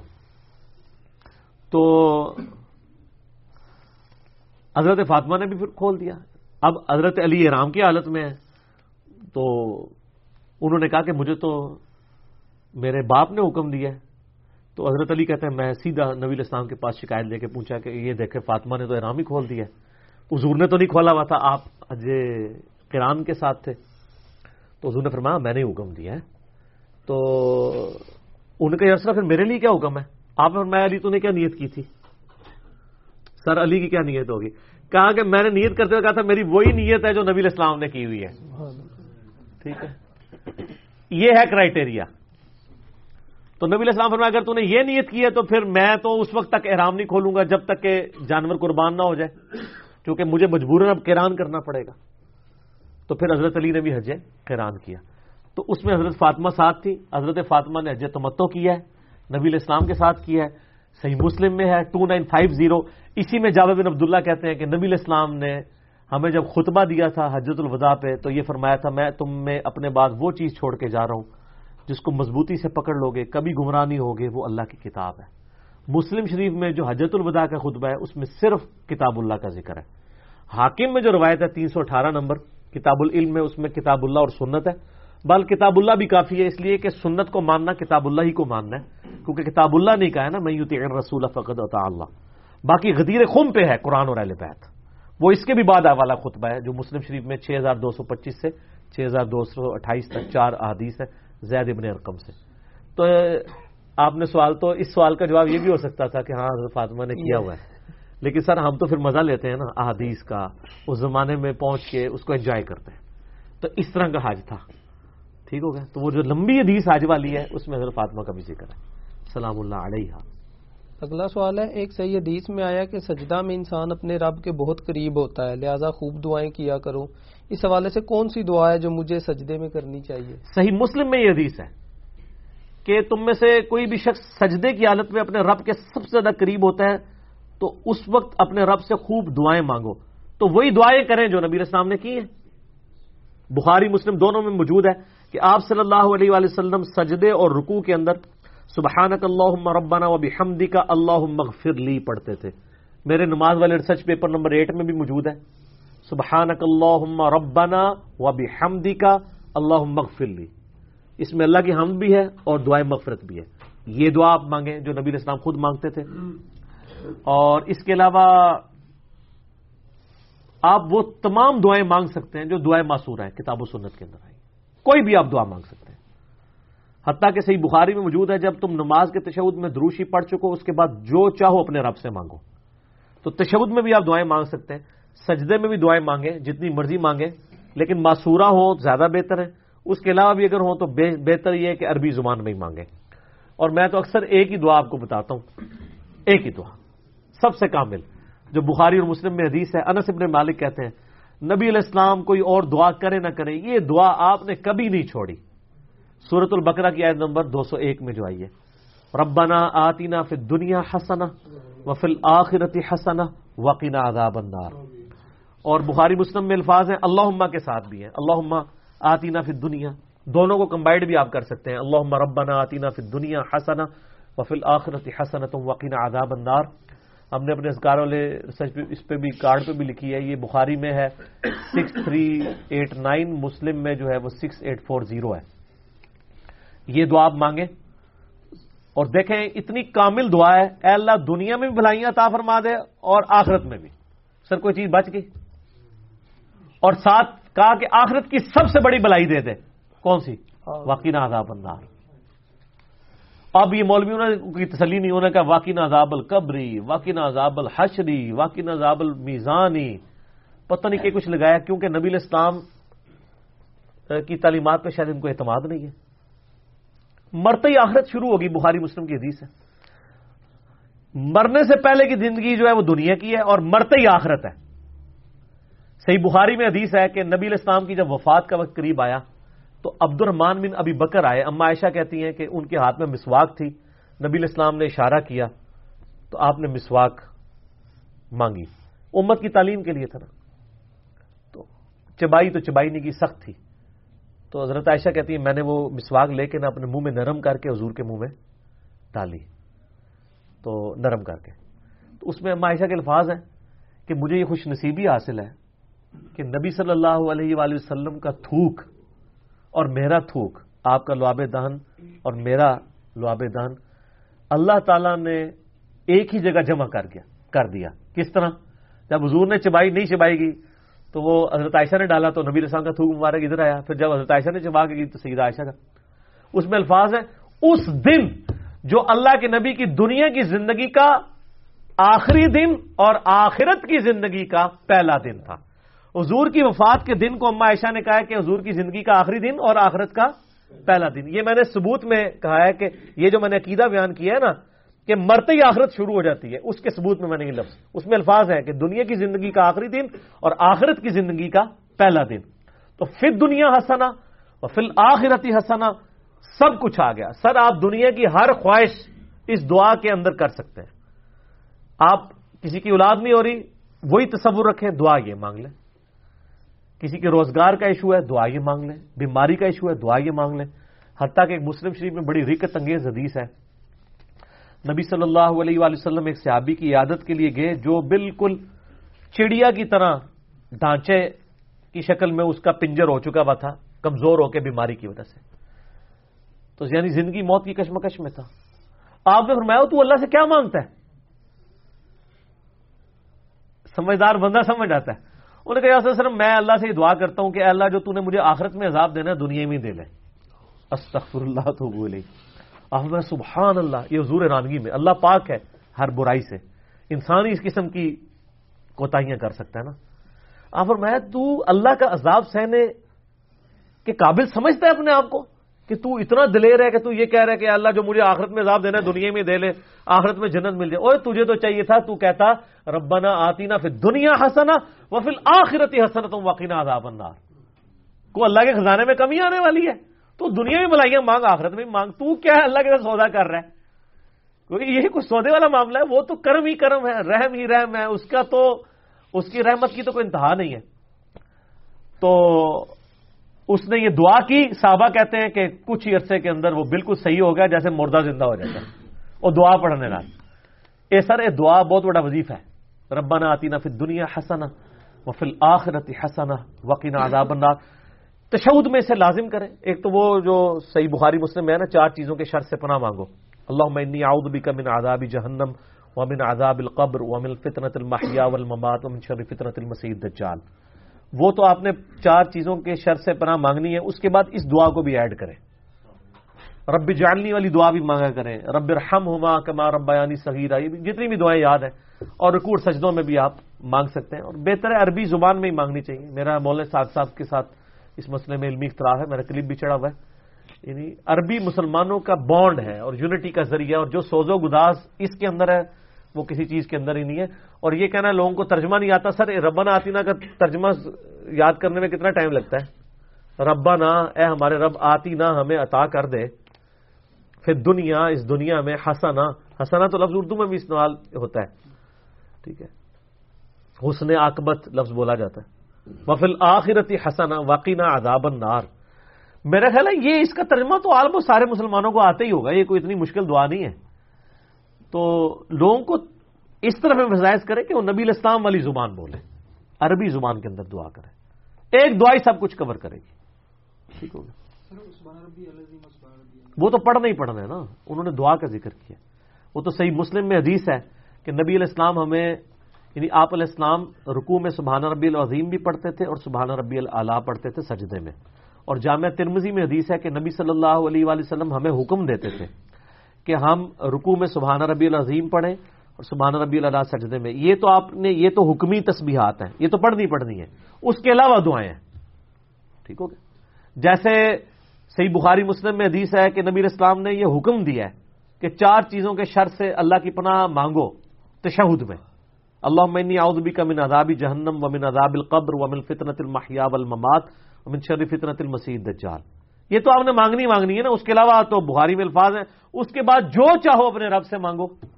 تو وہ یہ پوچھ رہے تھے کہ یہ نبی علیہ السلام نے جو حکم دیا ہے کہ آپ نے رکوع میں اللہ سے مانگنے کا بہترین موقع ہے سجدے میں، تو کیا مانگے؟ تو میں نے بتایا کہ یہ مانگے، وہ تو کرنا ہی کرنا ہے، وہ تو ڈیٹم لیول ہے نا، وہ تو آبلیگیٹری ہے، اس کے بعد یہ بھی مانگے۔ علی بھائی اگلا سوال ہے، سردیوں میں اگلی نماز کے لیے نیا وضو کرنے سے بچنے کے لیے اکثر لوگ پیشاب روک لیتے ہیں، کیا ایسا کرنا ٹھیک ہے؟ اگر بہت شدید نہیں آیا ہوا تو پھر تو ٹھیک ہے. صحیح مسلم میں حدیث ہے کہ دو خبیث چیزوں کا جب زور ہو تو نماز نہیں ہوتی، ایک پخانہ اور ایک پیشاب. لیکن زور ایک ہوتا تھوڑا بہت پیشاب، یعنی ایسا پیشاب کہ جس کی وجہ سے آپ کی نماز میں توجہ نہ بٹے، آپ کو درد نہ ہو. ظاہر ہے پیشاب کرنا بھی تو ایک پورا تردد ہے نا سردیوں میں. پھر پیشاب کر کے تو خالی مسئلہ نہیں ہوتا نا، پھر وہ قطروں والا بھی ایشو ہوتا ہے. آپ نے پورا استنجا کرنا ہے، وہ آپ قطروں کی بیماری اور وہ سارا میرا کلپ دیکھ لیں. بیماری کیا ہر بندے کو، یعنی استنجے میں وہ پورا استبرا والا ایشو ہوتا ہے، اس کی وجہ سے ایک ایشو ہوتا ہے.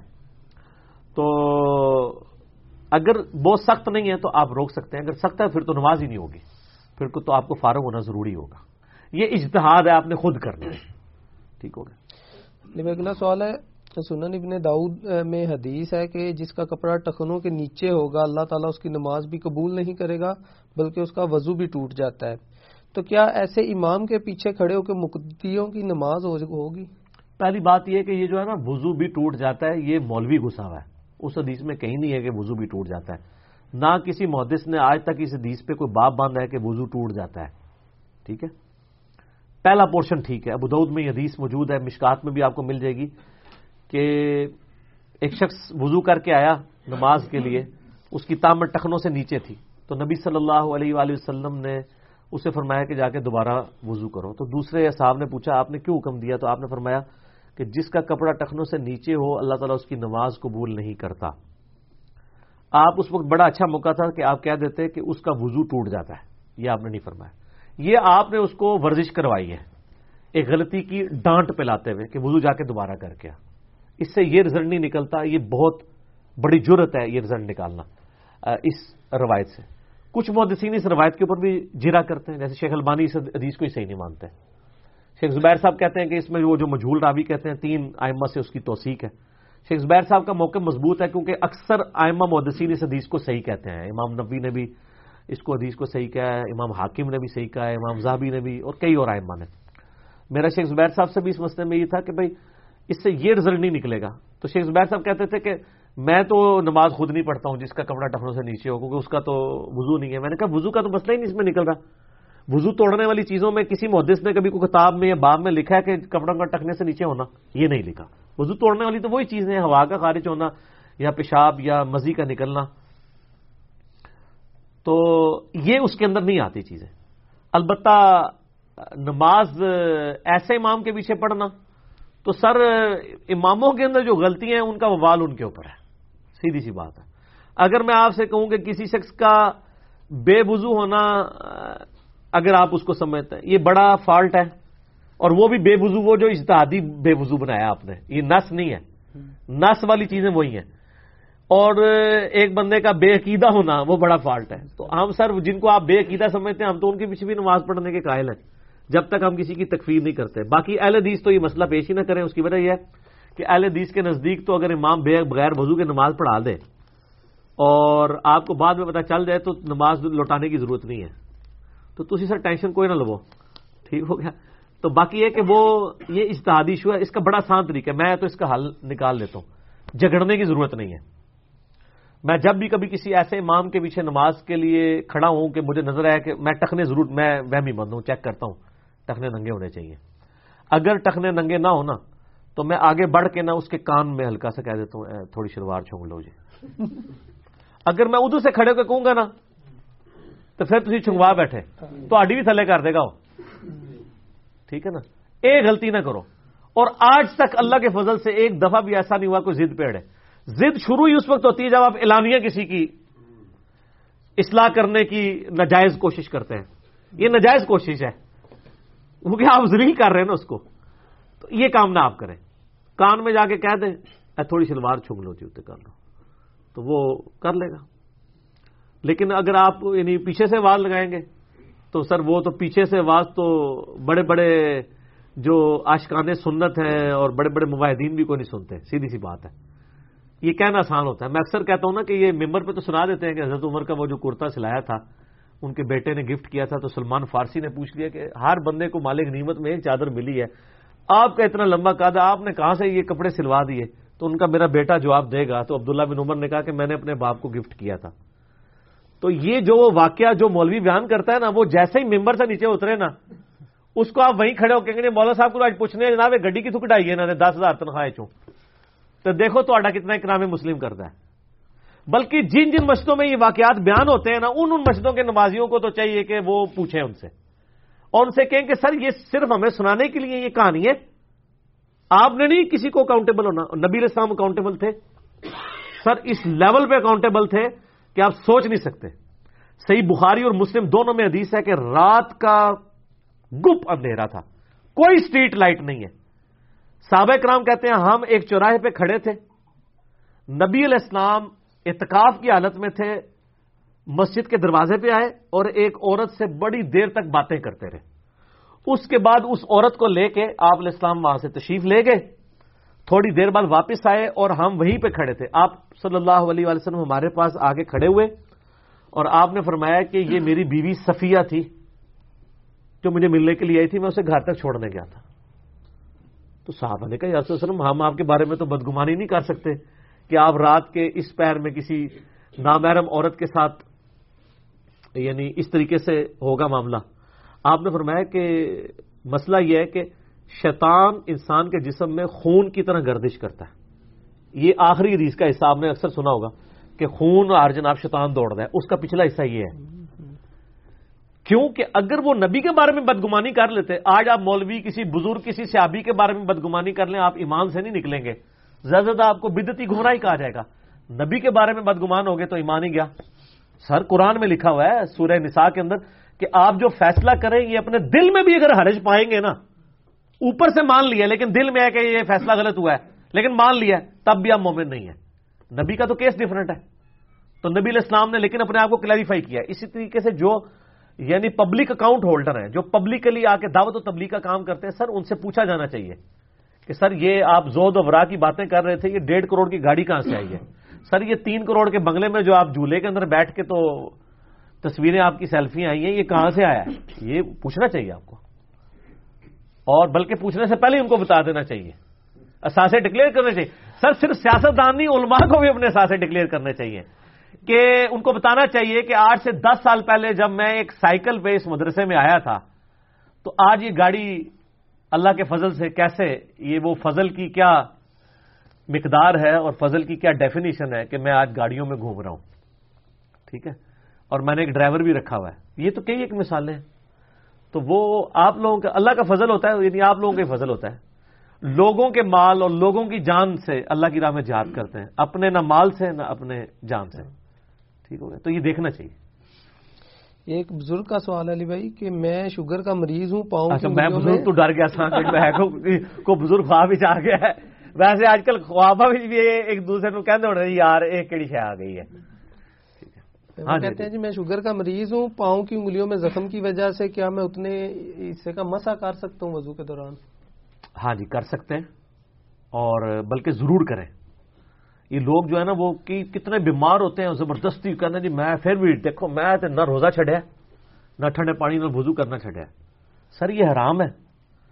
یہ آپ اللہ تعالیٰ کی نعمتوں کے ساتھ کفران نعمت کر رہے ہیں. اور یہ بہت بڑا جملہ بول رہا ہوں اس لیے کہ ابو داؤد میں اور ابن ماجہ میں حدیث ہے کہ ایک سفر کے دوران ایک صحابی کو احتلام ہو گیا، نائٹ فال، غسل فرض ہو گیا. اس کو اسی سفر میں ایک سر پہ پتھر لگا تھا جس کی وجہ سے اس کے سر میں ایک زخم تھا. تو اب وہ جب ناپاک ہوا تو صحابہ نے اس کو کہا تو پلیت ہو گیا فجر پڑھنی ہے نہ. سخت سردیاں تھی، وہ بندہ ٹھنڈے پانی سے نہایا اور شہید ہو گیا، فوت ہو گیا. سر زخم پہ پانی لگا، پہلے ہی بیمار. نبی صلی اللہ علیہ وسلم تک پہنچا تو آپ صلی اللہ علیہ وسلم نے بڑے سخت، آپ نے فرمایا اللہ ان کو برباد کرے جنہوں نے اس کو یہ مشورہ دیا. آپ نے ان صحابہ کو بددعا دے دی اور فرمایا اللہ کے بندو تمہیں اگر علم نہیں تھا تو کسی علم والے سے پوچھ لینا تھا، تم نے خود سے کیسے ڈیسائیڈ کر دیا؟ تم اس کو یہ مشورہ دیتے کہ وہ باقی جسم پہ پانی بہا لے اور جہاں پہ اس کا زخم ہے وہاں پہ پٹی کر کے صرف ہاتھ پھیر لے یا وہ تیمم کر لے. تم نے اس کو غسل کروا دیا ٹھنڈے پانی سے، وہ بھی، اور مار دیا بندے ہی.